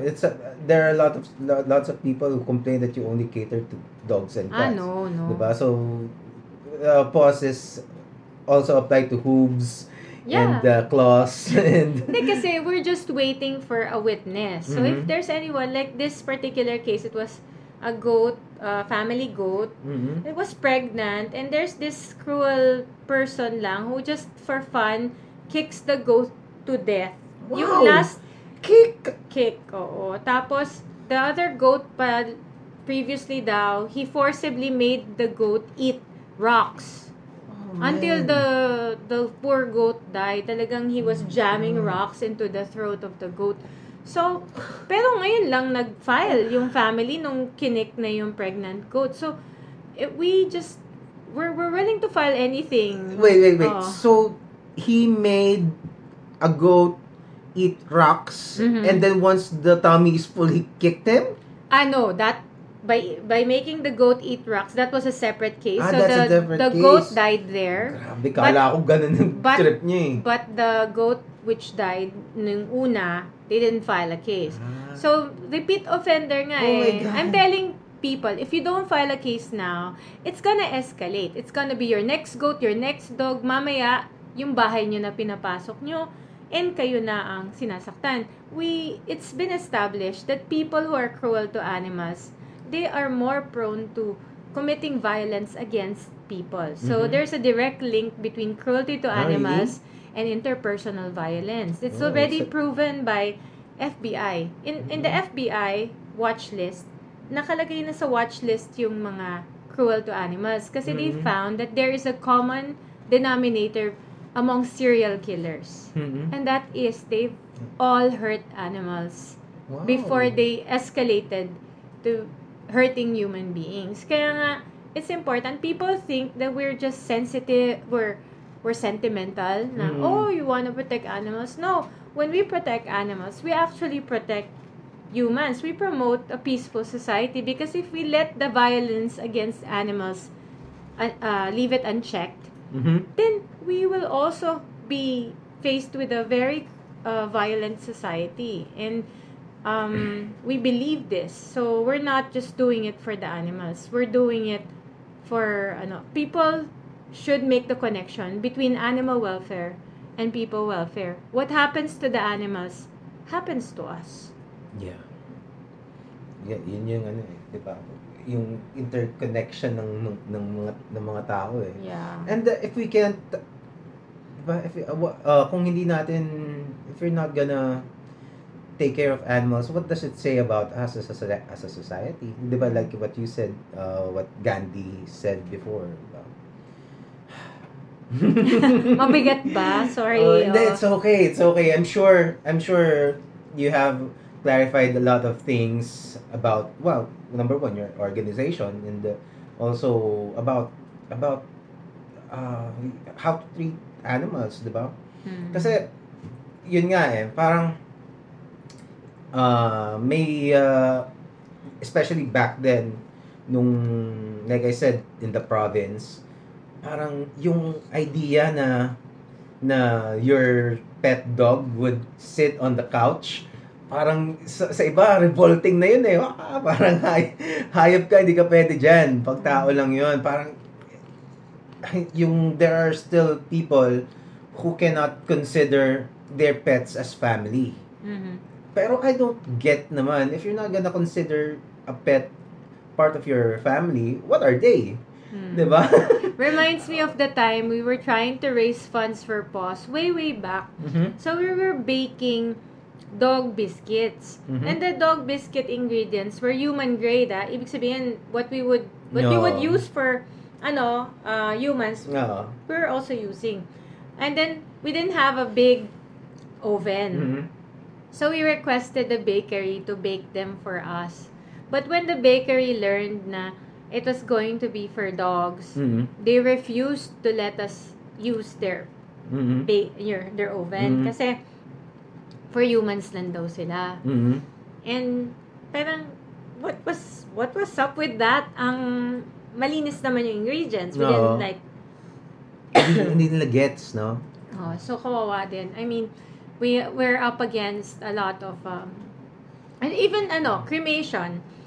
There's an issue also, like there was a person who wanted his pet cremated, but they wouldn't have the pet cremated in the same plate as the humans, which I can't understand kasi parang they're just bodies. They're like they're not, I don't know, but my belief is that they're not there. I mean, they're bodies, and there's leftover material of this earth, and it's fire. It's probably the most sanitized place when it's incinerating, di ba?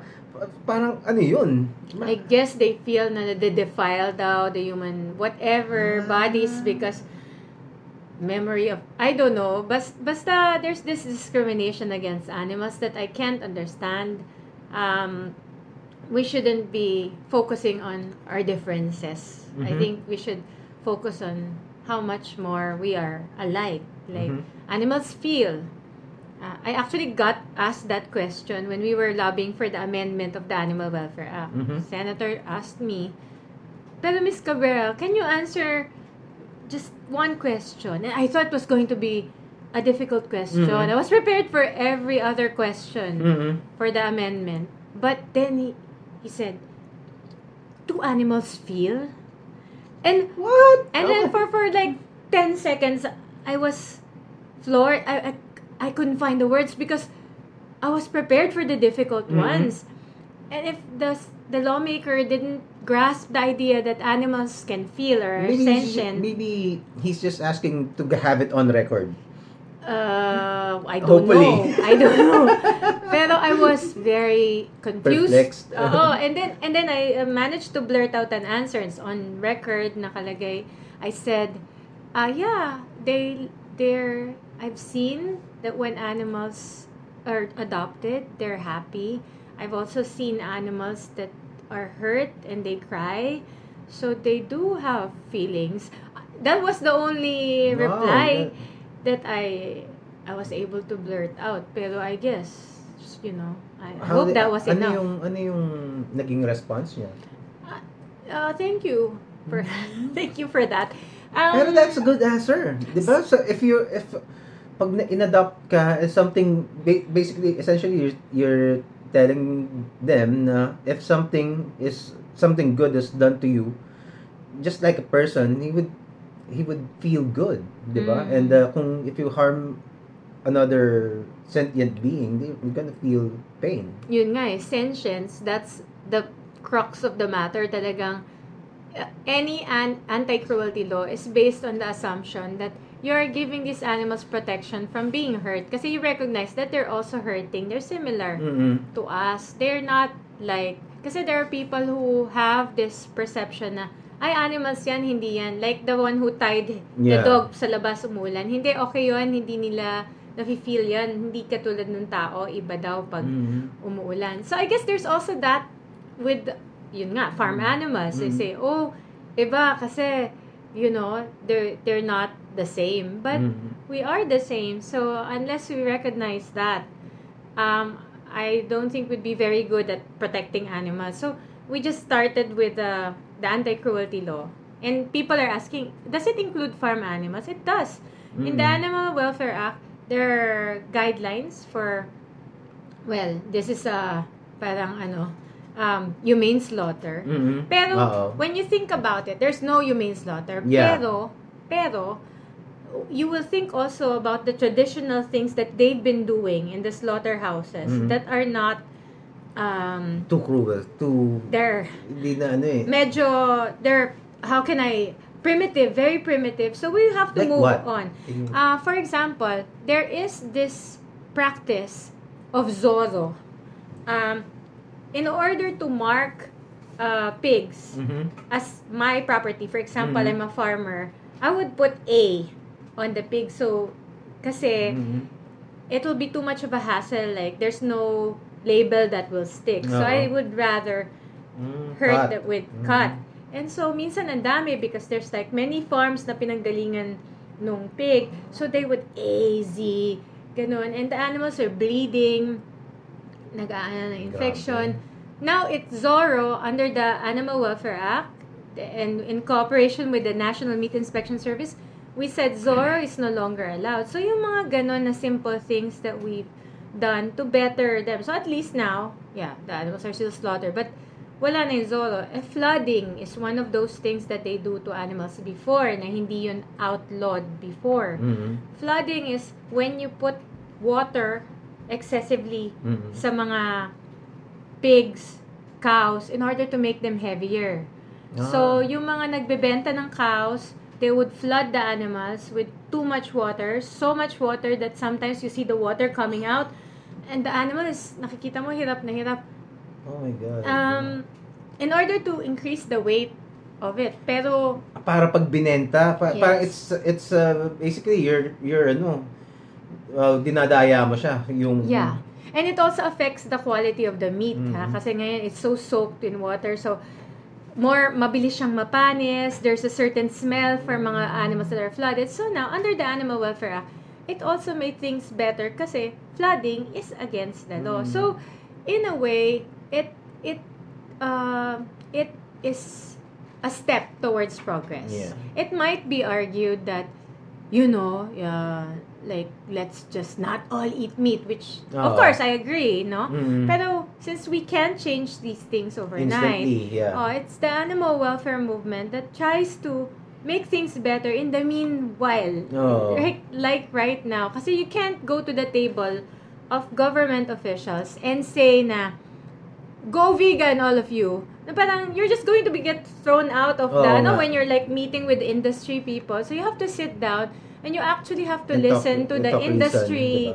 And then try to find some way na you can make things a little bit better. So parang get your foot in the door, move an inch, then another inch, then probably in the future, di ba? Kasi ako, you know, I don't eat meat, but I'm not going to be at the table, negotiating table, and push for that with like a pig farmer and ano. So these are the things that animal welfare does na hindi people are not aware. People say, "Oh, you have no right to be fighting for the animals when you're still, you know, talking to the pig farmers." But a lot of good has been done by talking to the ones that actually use animals for the industry. Okay. You're trying to change their mindset. So maganda din. Okay, so I just want to say hi to the people who are watching. Please share this live stream. As you can see, we're talking about a great topic here, which I think a lot of people needs to see. So please do share. Just like this video so that the Facebook's algorithm would prefer it, paging okay siya doon, and more people would see it. So please help Anna's cause and our animal friends is welfare. Yes. Yun. So grabe. We can go to a lighter topic. We have Sige. our doctor dogs at Vertis. Yun. That's a interesting topic. Yung mga doctor dogs. I'm sure a lot of people aren't even aware that that kind of service is being done here. Diba? Kasi I'm sure many people have seen let's say sa TV na sa US ginagawa yan, 'di ba? So pero meron din dito. So and they're there at Vertis North at the mall right now. They're trying to give people a sample of what it's like na love is the best medicine. So they're there. May parang pop-up pet cafe that we put up. And every time you go in, you get a sample of I saw that installation. We were there a couple of weeks ago eh.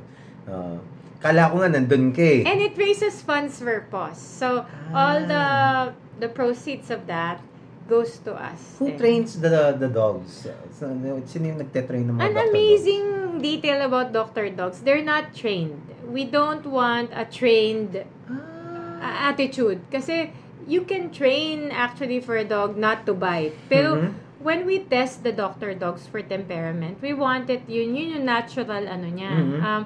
So when we test the doctor dogs, we pull. We do everything that that might annoy the dog. Yung actually hindi siya tamang handling. These are things that when you do it to a dog, to a regular dog, the dog will bite because parang it's your fault yung mukha, di ba? Yung pull the tail while it's eating or what, startle the dog with something, suddenly poke the mouth or pull the hind leg, which is very sensitive, touch the genitals, it's very they're going to go crazy. An average dog, if it bites you under those circumstances, the dog would be perfectly in the right to bite you. It's your fault. Pero the doctor dogs are a different breed in a sense na even if you do these things to them, they're more tolerant. They don't. The worst thing that a doctor dog can do to you is move away na lang. Move away because he's not going to growl, he's not gonna bare his teeth, he's not even going to warn, he's just going to move away from you. So yung mga doctor dogs namin tested yan. So I think that's why the malls like them so much kasi they're very safe. So there's no chance of the dogs like biting or ano. Are they similar to therapy dogs daw? Oh, they are therapy dogs. They are actually. Pero they're in the Philippines, they don't get a chance to be therapy dogs kasi yung animal assisted therapy has to be done on a regular basis in hospitals to see that there's an effect on the patient. But since there's so many restrictions in hospitals, we aren't able to show that much about their effect. So, nagiging animal-assisted activity na lang siya. Kasi if you're not able to do it regularly, it can't be called AAT or Animal Assisted Therapy. It will only be an AAA, which is Animal Assisted Activity. So pag let's say who avails this kind of service? Let's say nasa bahay ka, you can't go out, may mga ganun ba? More of institutions. We're actually with the so home for the aged, mga ganun. Home for the aged, cancer wards of pediatric. We're regular at the National Children's Hospital and sa PCMC, Philippine Children's Medical Center. We're always there. Tapos we have a recent tie-up with Medical City with the psychiatric ward. So these doctor dogs, they're privately owned dogs. Yes, they are. So they just basically they're volunteers. Yes. The owners and the dogs are volunteers. Yes. So what if, let's say you're a patient, tapos you prefer one dog. So you can't force them to be there all the time siguro. Sometimes we get a request na they're asking for Dr. Rusty. They have this special request. Pero yun na nga, since they're volunteers, the volunteers' availability would have to come into play, no? So, they would ask them. Pero we have volunteers na they've been personally approached by certain people na, you know, I like him, can you bring him again? And they would go on their own without the team na. They just go. So you go with a team. Usually, there's like 4 doctor dogs para pag sa isang ward, we can split up. Kasi a dog can spend like 5 to 10 minutes with each patient lang. And then we can go room to room. Problema sa some hospitals, they have several restrictions. Like pag medyo, sila about disease, fur, or whatever. I think some of them still have this na dirty ang dogs, which is absolutely that's false. My next question. Absolutely false because our doctor dogs are cleaner than some of the people I know. And they sleep out with their owners. They're very well cared for. So wala talagang we're actually afraid of what the people can give to the dogs. Minsan sa hospitals actually. But more hospitals are being open about it. We've recently been invited sa St. Luke's. We have a visit coming up. And then Medical City nga with the psychiatric ward kasi for mental health week.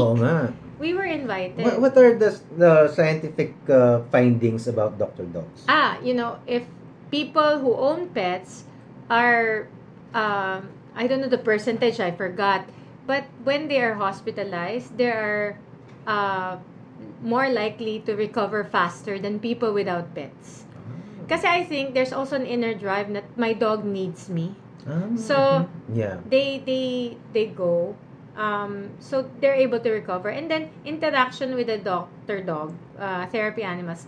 Kasi they were introduced into the hospitals to make it parang less hospitally in nature. Parang yung si Dr. Patch Adams, 'di ba?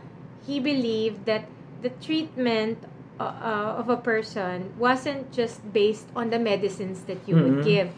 It's more of like if your doctor is not compassionate and doesn't make Adams, Robin Williams. If he doesn't make you laugh, if it's like okay, take this and then he's cold, then that has an effect on your well-being and rehab Kahit na, no matter how good the medicines are, pag walang bedside manners yung doctor. Yan. And that's where the doctor dogs come in. Kasi nga sabi ko sa'yo, walang judgment. They're just being themselves. They have no ulterior motive. They're not trying to get elected into office. They're not trying to, They don't need anything in return. They don't need anything from you. So, the patients are more relaxed. And so they have feelings of well-being. Alam mo, when we went to the cancer ward of Baguio Medical Center, we had actual, anecdotal lang to the parents would come to us and say, buti na lang dumating kasi the kid was crying and throwing a fit kasi masakit daw yung injections. Kasi there was like treatment and mahapdi yung gamot. But when the doctor dogs came in, he was more open to the treatment and the shots kasi he was like, his mind was on the dog and making the dog feel better. He was trying to brush the dog and so even cancer kids, sabi nung mga sa National Children's Hospital, meron daw isang bata doon. She was visited by John Lloyd. And so John Lloyd is a dog? No, John Lloyd, the actor. The actor. So the kids were excited. Pero sabi nila, na the doctor dogs came and the excitement was parang mas greater pa for the dogs than John Lloyd. Kasi kids and dogs are like they might be excited by John Lloyd, pero maybe there's also a biological bond na rin siguro, no? I don't know. By the way, I named one of our cats before John Lloyd. Okay. Si John Lloyd. Anyway. We have one story pa nga. Pero walang Dr. Cats. Wala. Manghirap, no? Kasi this is a program from Animals Asia Foundation in Hong Kong. And we asked them about other species and they said, let's not make it complicated kasi may testing process. We don't want to add another species pa and then get so many we just have standards for the dogs. So yun, one of the more favorite stories that I like to tell is the one in Hope School for Autistic Children. So we visited, the dogs visited, the very first doctor dogs, they visited there. And then, the teachers started whispering excitedly among themselves. Sabi nila, the young boy was talking to the dog. And sabi namin, don't worry, ma'am. They do it all the time with our dogs. This is normal. This is no, you don't understand. That child hasn't spoken a word to anyone since the start of the school year. And these were yung experts for special education teachers. They said we weren't able to break through. We're trying. This child was just rocking himself. Parang autism. So may mga levels. So they weren't getting. But he can talk. No, he wasn't talking. He wasn't talking to the teachers, to anyone. And then on that day that the doctor dogs visited, he was talking to the dog. So the teachers were like, "Oh my God!" Sinasabi? Telling stories to the dog like a normal child. So they said, "This is a breakthrough." Sabi, totoo po ba yan? Yeah. He hasn't spoken a word. So they were so excited. So after that the teachers figured that I think an animal would be good for the boy. And they convinced actually the mother to get a dog. And the progress of his rehabilitation moved forward very fast from that time on because of our doctor dogs. So, if anyone ever doubts pa the effectivity of doctor dogs, so I always tell them that story, and I tell them, I don't need the actual studies to show me that the doctor dog program works. Kasi we enter the room, we don't do anything, the dogs just come in, and the dogs do all the work. The children's faces light up. So bright, na parang, how can you deny that something's happening in this room? Yeah. Na we don't have anything to do with it because the dogs just came in. And then the kids are like, they're happy, they're feeling better already. No? Even every time I have a new guest na mag-enter dito, kasi we're inviting people pero when they see Waki, diba? Waki is really cute.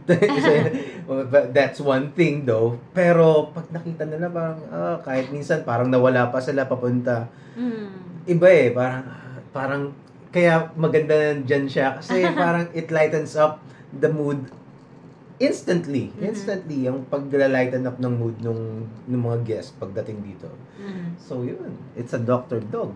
Yeah, so we're happy about the program. This doctor dog program is the best part of our work. Kasi pumunta ka doon para mag-distress.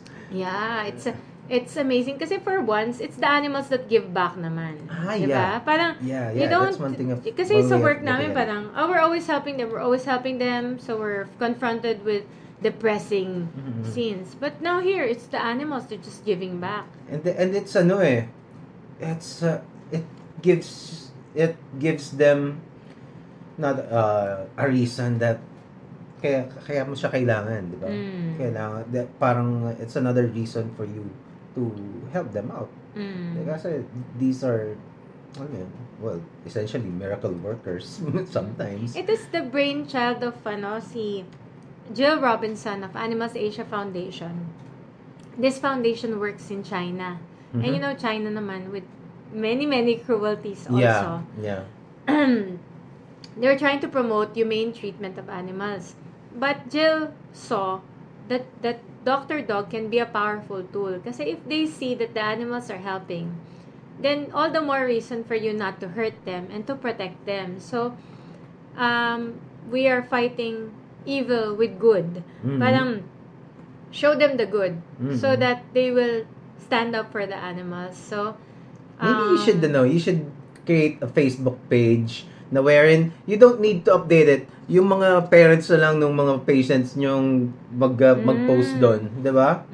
So that people will see naman na that, like, that's another point that actually ngayon ko lang naisip that this is a chance for animals to give back. We don't really realize that often Parang this is kasi they're animals, hindi man sila marunong magsalita. Pero look, we can be a part of society, a helpful part of society. Parang it gives them a voice.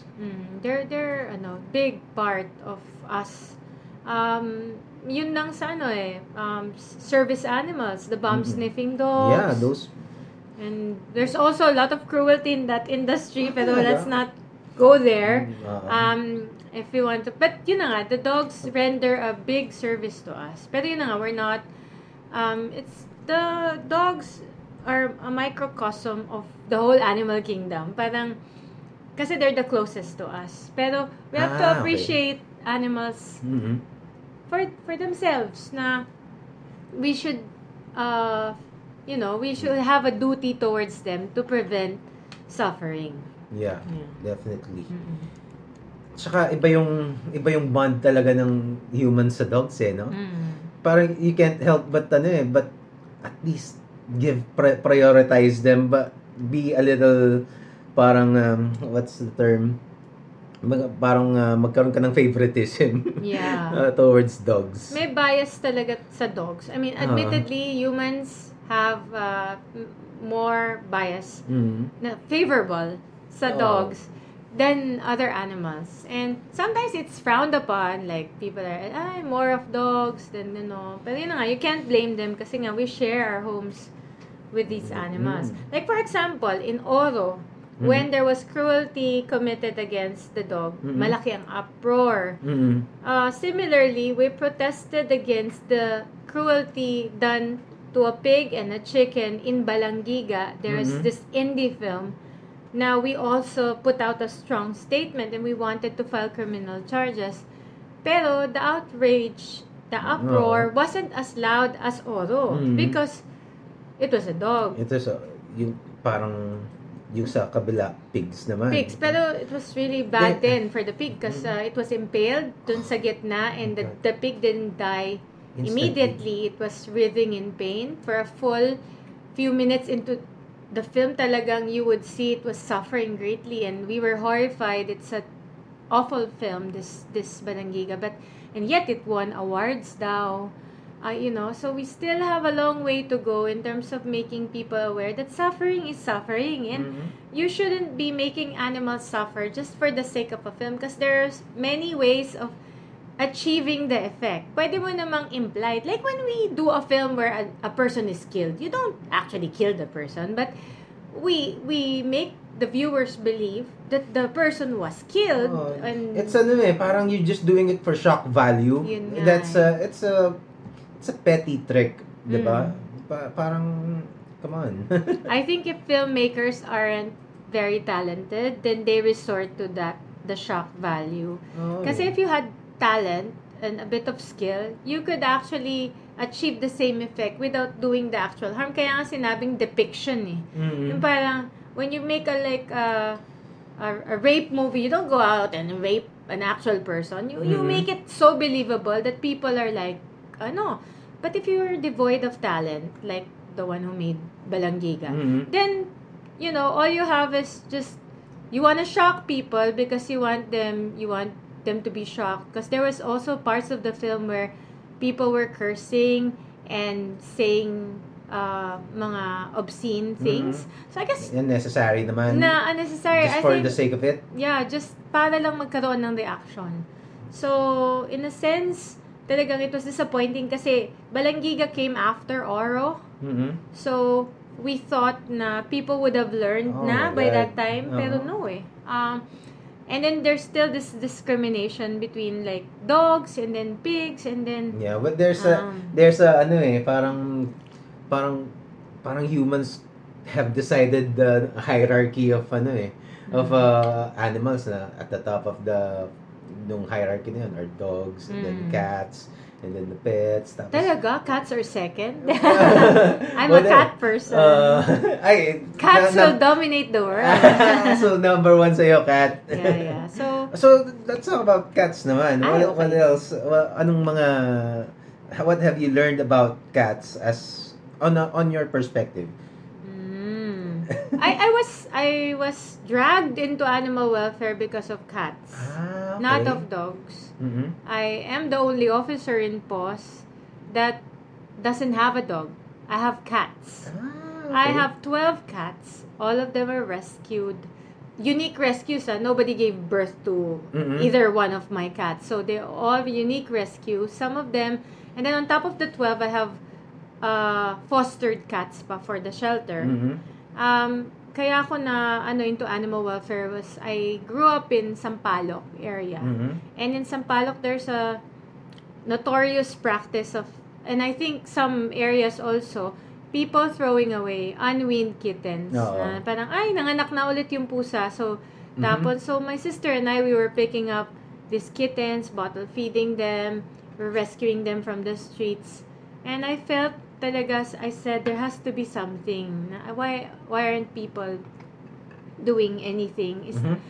This is unacceptable. I can't accept that if you don't like another cat, you just throw it away because this is a living creature. So, yun. And then from there, also causes more problems Yeah. Diba? Kasi, and at that time, I wasn't even aware because I was young and there was no also concept of kapon, spay, neuter.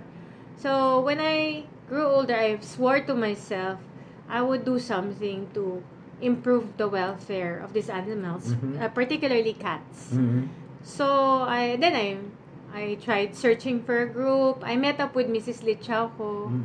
And that's where it went from there. So, we were just a small group then, meeting sa kitchen ni Mrs. Lichauco. We're just a group of 5 or 6 people.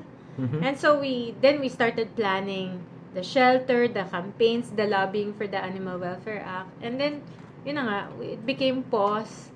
And so we might have achieved a bit, but when you look back na how we started, we would never have imagined na we would get this far.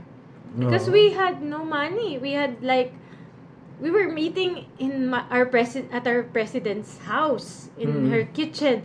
And we had a passbook, and we started out with funding from the International Fund from Animal Welfare. Meron lang seed money doon. And we didn't know the first thing about how did you get your headquarters?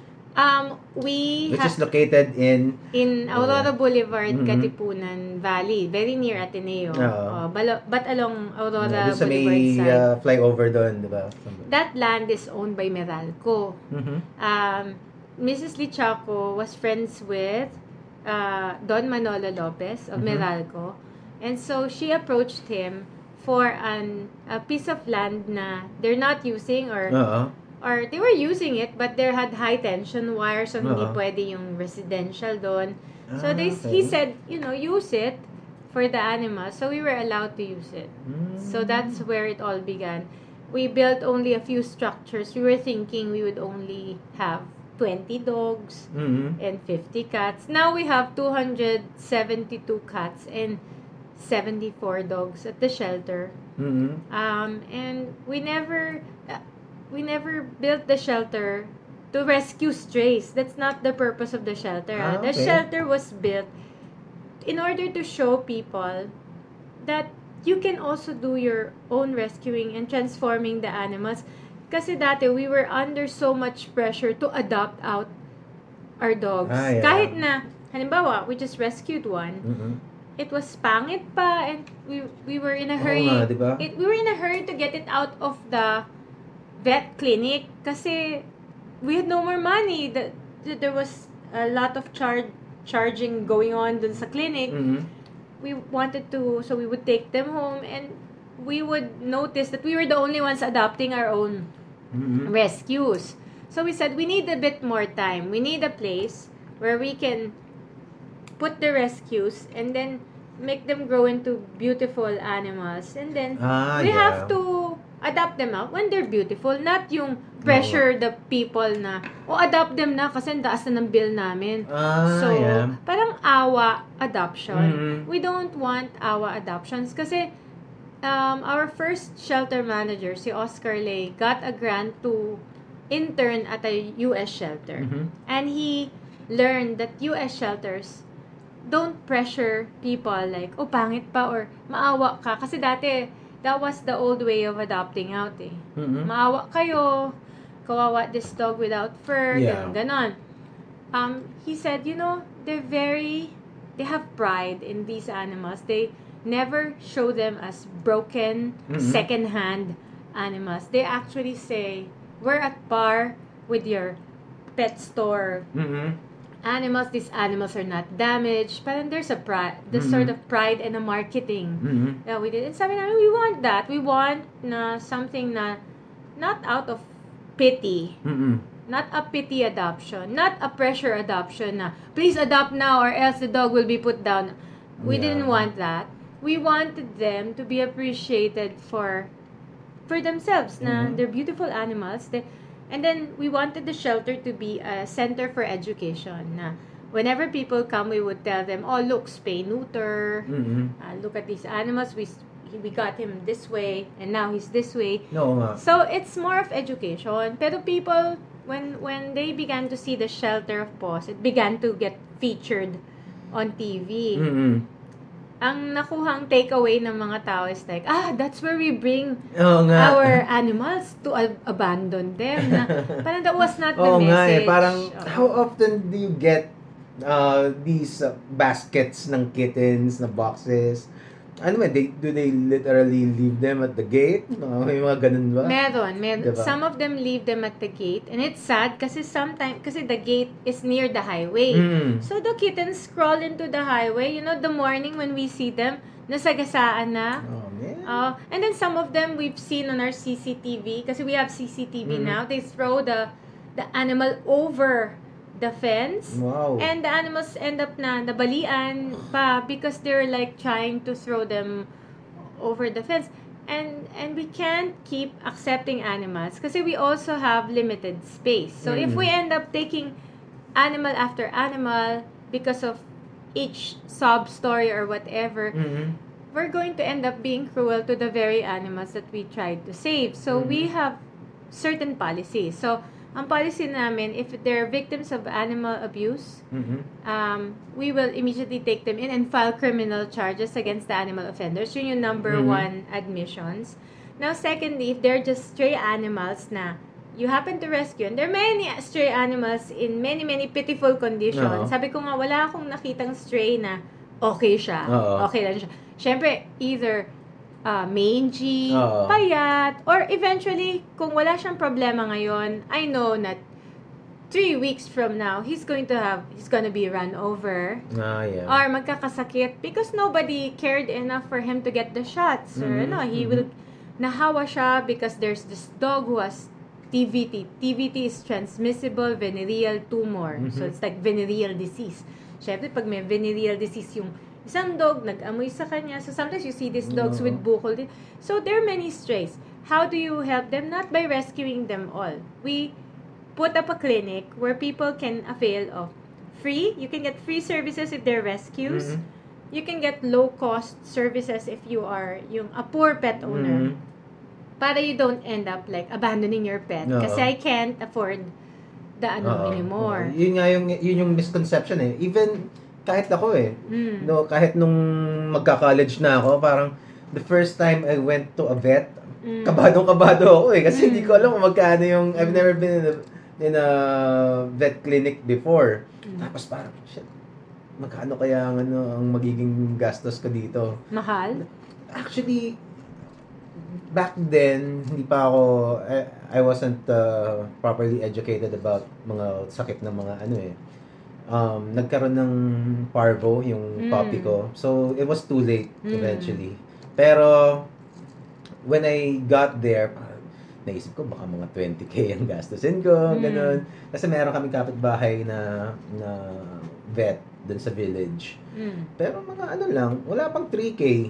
So sabi ko, hindi naman pala, no? Tapos when I learned about kung magkano yung shots, then naisip ko, shit, sayang, di ba? I could have saved the puppy kung alam ko lang. So sometimes kasi parang people are overcome with the assumptions that make them feel na scared.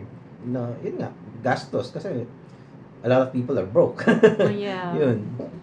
Pero yun nga, if yun nga, prevention, di ba? It would have been cheaper to prevent the problem before. So, ganun din na approach sa animal welfare. We don't want to be known as rescue because rescue is temporary. Rescue is something you do. It's unsustainable. Unsustainable talaga siya unless you're super it's important. I mean, yes. Especially for the animal in need of help, but it shouldn't be, I feel, the focus of animal welfare per se, kasi you have to have look at the bigger picture and focus on preventing. Kaya nga sinasabi ko, there are many pop-up groups on Facebook that their sole goal is to rescue this, save the animals of this pound from being euthanized, which is good. I mean, it's good work. Pero if you don't have a component of your group which is also working on educating and offering low-cost spay neuter, all your efforts, I think, would be parang, how do I say it? Kulang. No. Kasi, inadequate. Kasi, it's like, you have a bathroom that's filling up with water. And this is always the analogy that I use. Okay. It's flooding. The bathroom is flooding. So, the rescuing is your tabo, your water dipper. So, you're trying to lessen the level of the water by making salok, palabas yung tubig. The water dipper can also be adoptions. You may be able to adopt some, but not all of those in need. So, you're able to decrease the level of the water, the rising water. But the water will continue to rise if you don't turn off the faucet with running water. So, what is turning off the faucet? Turning off the faucet is education. Turning off the faucet is low-cost spay neuter. And with those tools, and then campaigns. Kasi campaign is massive information dissemination.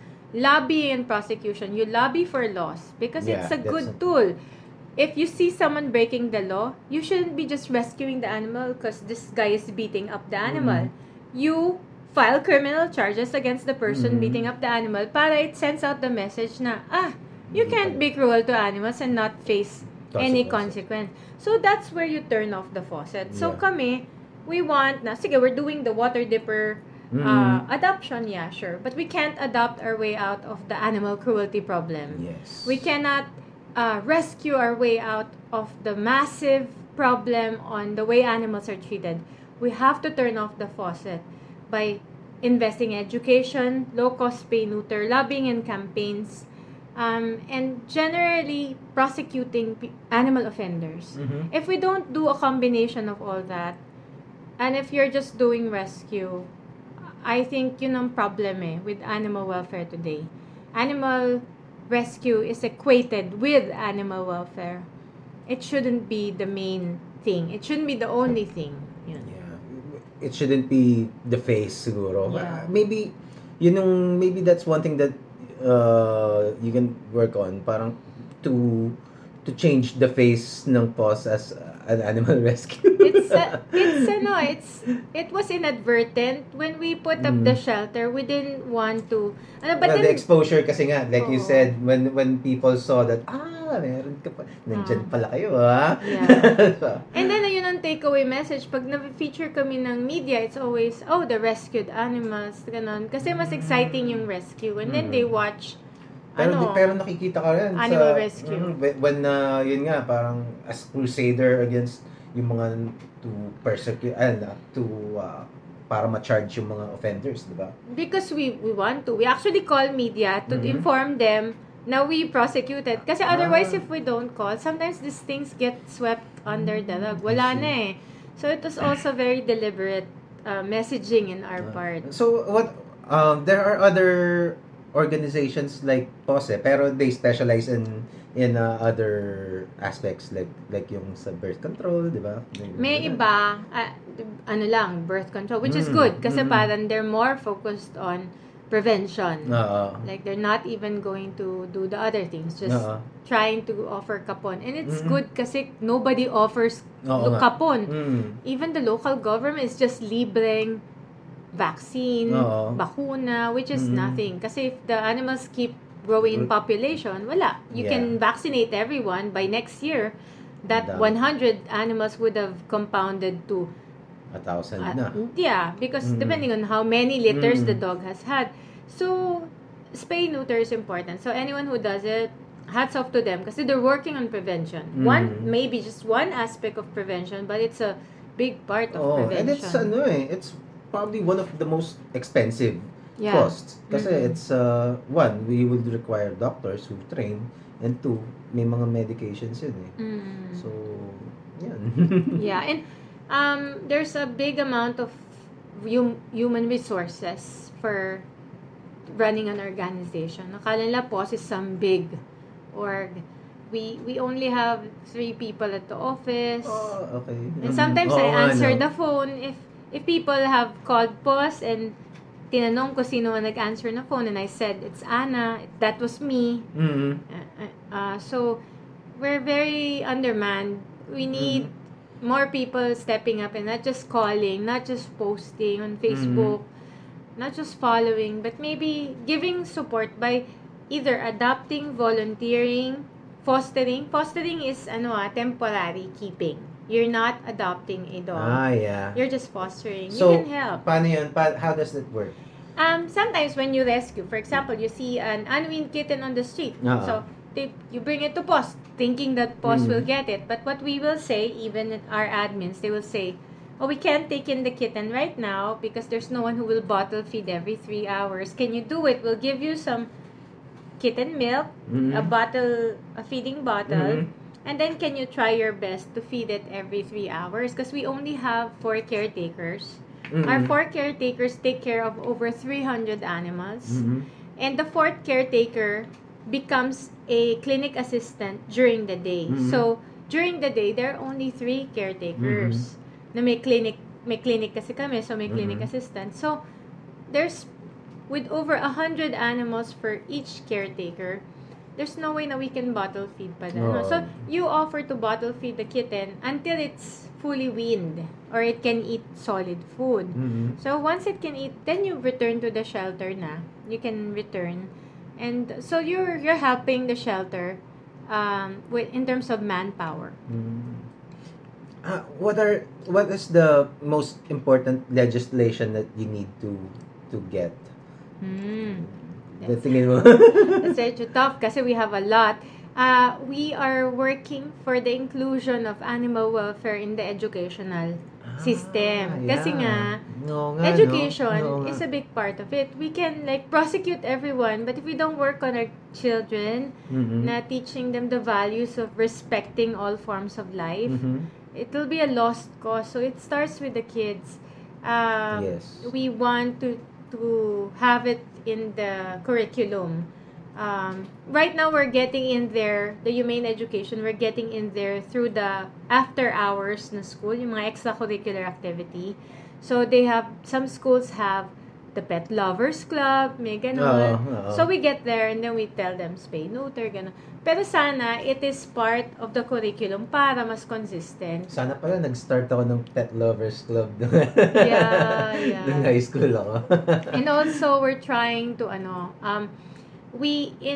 aside from the rules that we're trying to get the animal actors protected, na you cannot kill an animal or harm an animal just for the sake of making a movie. We've done the rules and regulations for that. It's not a law, but an IRR, an implementing rule that we've created under the Animal Welfare Act. Another important move that we're doing is trying to prohibit animal experimentation at the elementary school level. Ay, oo nga, no? Kasi yung mga frogs na... We're arguing, and the scientists are with us on this, na the children are too young at the elementary level. Walang supervision ng PhD. In fact, PAWS is gunning for maski secondary. They shouldn't have it. In fact, as an org, we are against animal experimentation. Let me just say this. And we want animal experimentation to be done away completely. Kasi there are many, like Harvard Medical University doesn't do dissection, and you can't say that Harvard medical graduates are inferior to Philippine medical graduates, diba? So, and also, diba, yung mga experiments like yung mga makeup, yung mga cancer, maybe I can let it pass kasi it's cancer. Pero yung mga makeup, parang...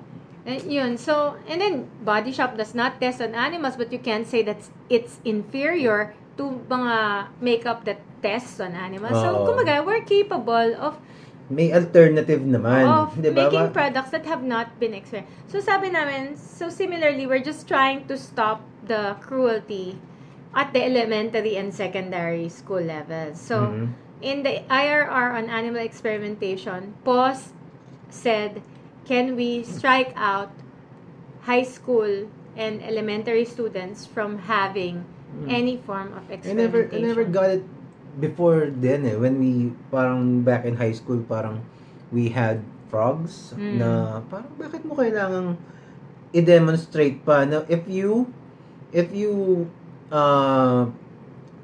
parang pierce a frog's head para yung brain niya, oh my gosh, mamamatay siya. Hindi ba obvious na yun, di ba? Ganun ang ginawa So, ang nangyayari parang tapos ang ginawa niya pa this frog, yung isa naman, hindi, parang may chloroform, so tulog siya. Tapos saka mo siya i-dissect, so you can see the heart beating. So, ang pointless So, bakit kailangan gawin to? Diba? Yeah. So, it just desensitizes the kids, and it just teaches them na disregard life, na parang okay lang, kasi after that experiment, you throw the frog away. It's a life that's wasted. It's the same experiment. It's on books. You can have it on video. You can have just one frog for the entire student. But they have to one frog each student. So, diba? parang wala ka na, you don't really promote respect for life. So, sabi nga namin, sige, at least at the elementary and secondary school levels, can we not have this? Kasi walang supervision. And then, admittedly, kids can get hurt while doing the experimentation. And a lot of kids really don't care. Parang for some of my classmates were parang natatawa lang, not really learning, not really performing, hindi naman scientific yung approach. Diba? It just becomes wala lang. It's just so it teaches the opposite pa na parang life is wala naman siyang naiintindihan doon. So diba? So yun, so that's why we're lobbying for that. So we're fighting for that din. But we're being opposed kasi naging K to 12, and I understand in the high school level, on the high school level, meron na daw nag-i-specialize on medicine. So kasi when I medicine na there are strands now on K to 12. So okay. Parang high school pa lang yung kid, there are already directions where they can go to. Kasi I argued that when I was in high school, I was never asked to dissect a frog. And I later on took economics. Na, buti na lang, I wasn't put through that experience kasi it would have been totally useless. And my classmates were, they ended up lawyers, copywriters, advertising. you don't need that. Now, maybe you can argue pa for medical, like if you became a doctor or something. Pero not all of us went into the medical field. So I said, please strike it out sa high school level. But they were saying na, since K to 12 na, may strands na, and they're beginning to choose their courses na. Oo nga, di ba? So now, I don't know how K to 12 works. We're trying... But are they really choosing na, well, already? Kasi when I was in high school, hindi ko pa rin alam eh. Yeah. Although, I've always been an artist.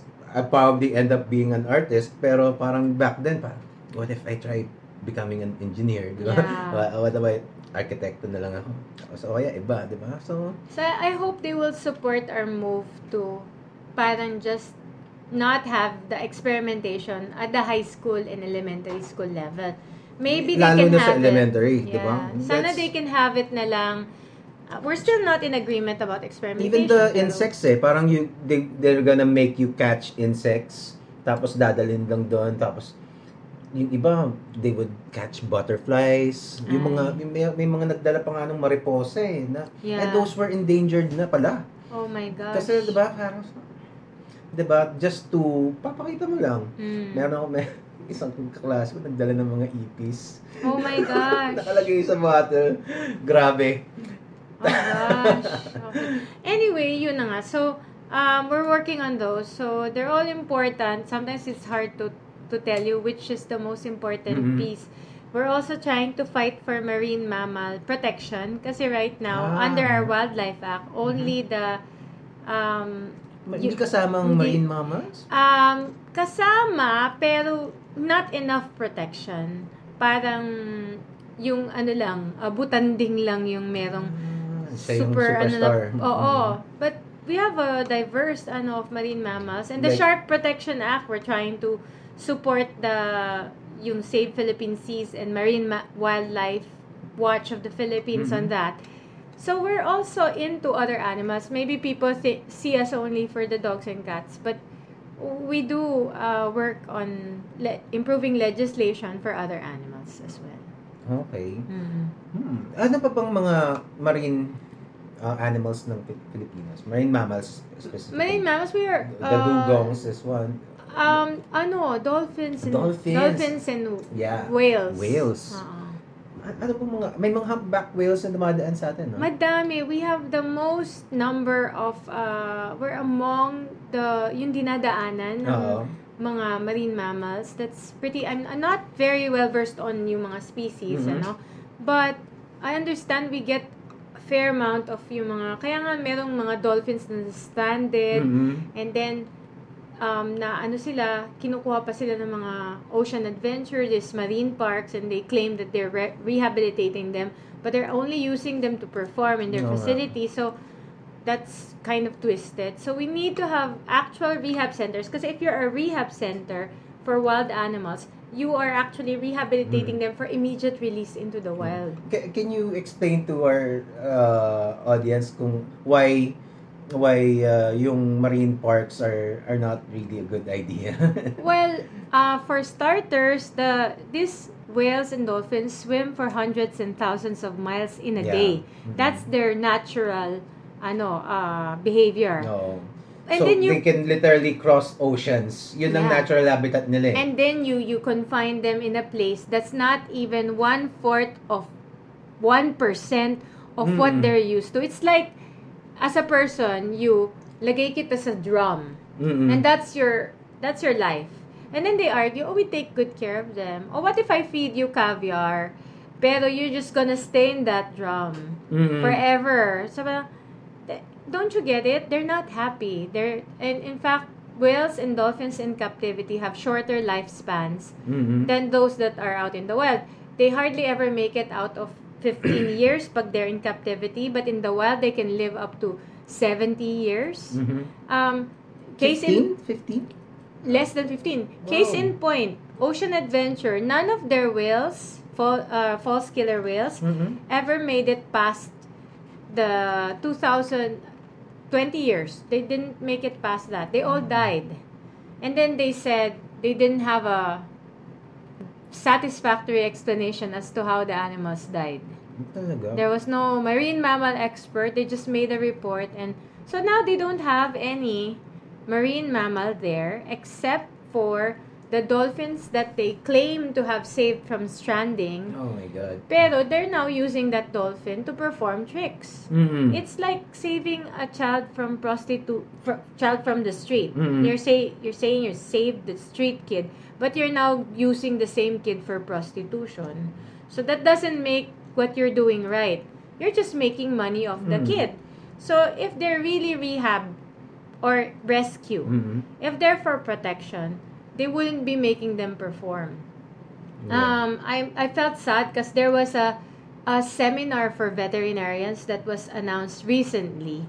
Tapos, the part of the seminar, which was going to be done in Ocean Adventure, was to see a dolphin show. Na parang, what's that? Why are you teaching conservation kuno and yet having a sideshow of making them...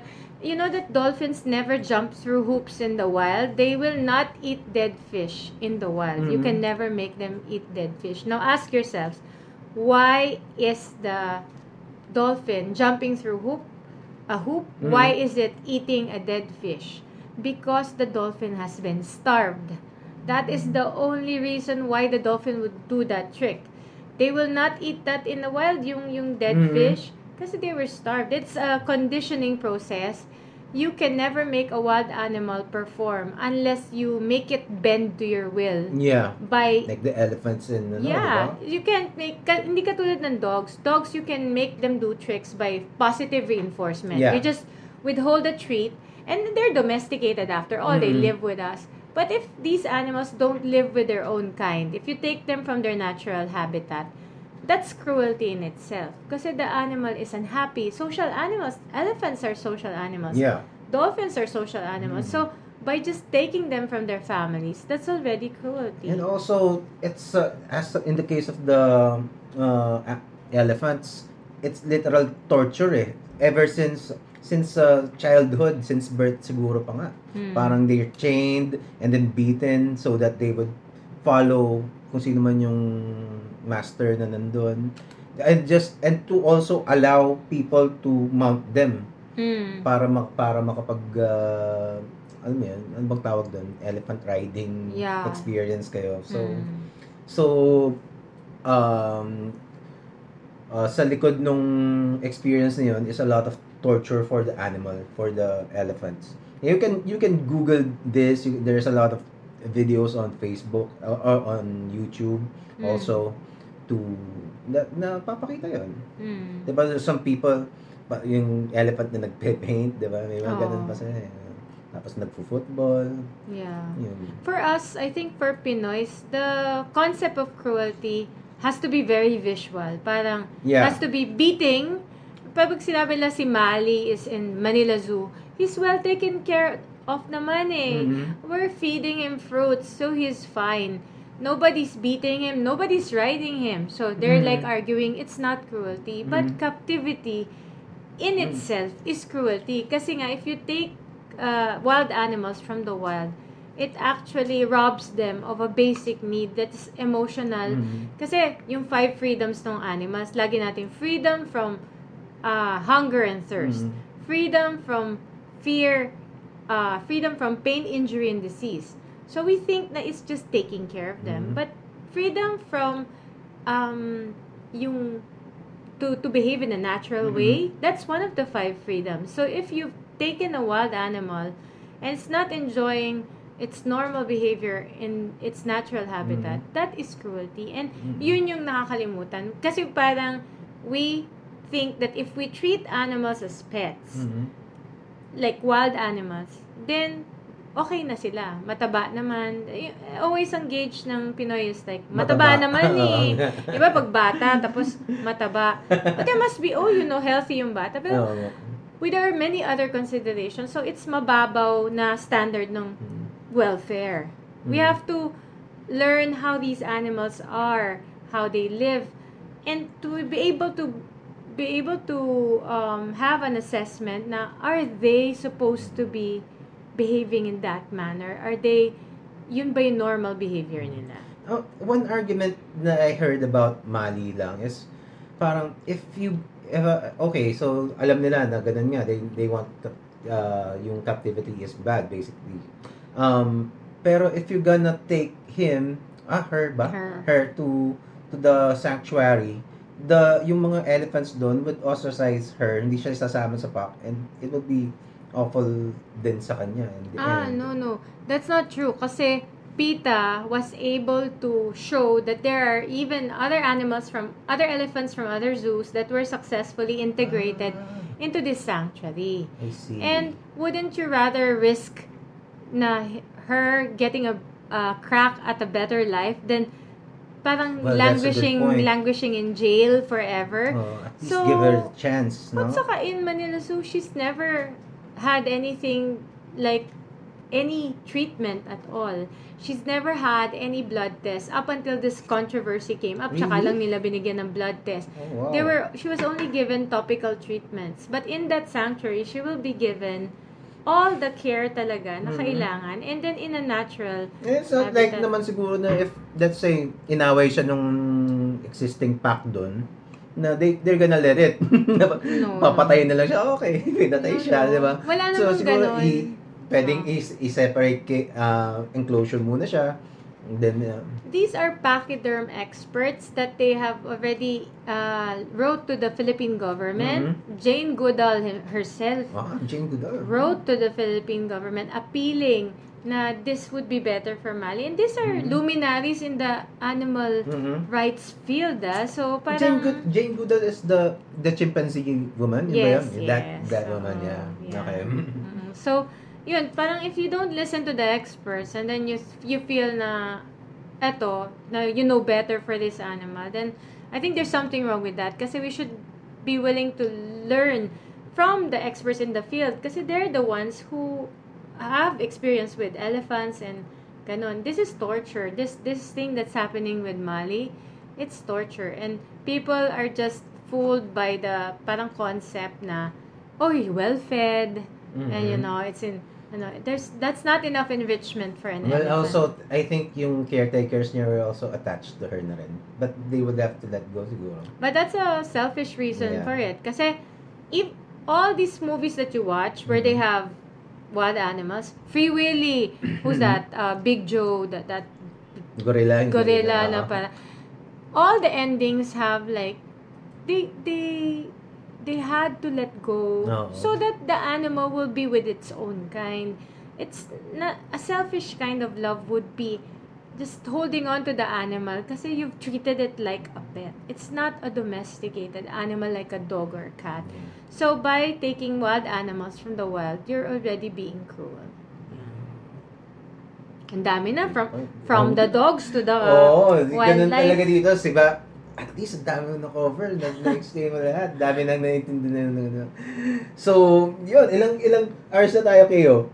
2 hours 30. Oh my goodness! I think we should wrap this up. Oo nga. So, it flew by, di ba? Yeah. Wow, this is great. Pero, I'm sure ang daming nanonood. Actually, 11 is actually, and it held on 11 people. Oh. It's, Thank you. Those are probably PAWS volunteers. Thank you. Yeah, well, like I said, after this, just please share. I'm gonna be cutting clips na shorter that you can share and use it any way you want to in your advocacies. I'd be honored to contribute. This is my little contribution to PAWS and to our friends, the animal friends. Yun. Do a podcast in the shelter and with our shelter animals. Ganun yun. Oo nga, no. Sige. On the spot ka tuloy na. And on that note, thank you so much again. Thank you. Anna, thank you so much. We'll have you again. Hopefully, madali kang mahatak next time. Yes, always. Basta, just let us know kung merong, if you need to, ano yun? Basta may vegan cakes. Ay, oo. Miucha. Pakita natin ulit. Ang aking dakilang sponsor, Miucha. Lux Cakes. Woo! Alright. Okay. And on that note, Thank you. Good evening. Have a great evening to everyone. I'm with Miss Anna Cabrera, and we're signing out. Bye. Yeah.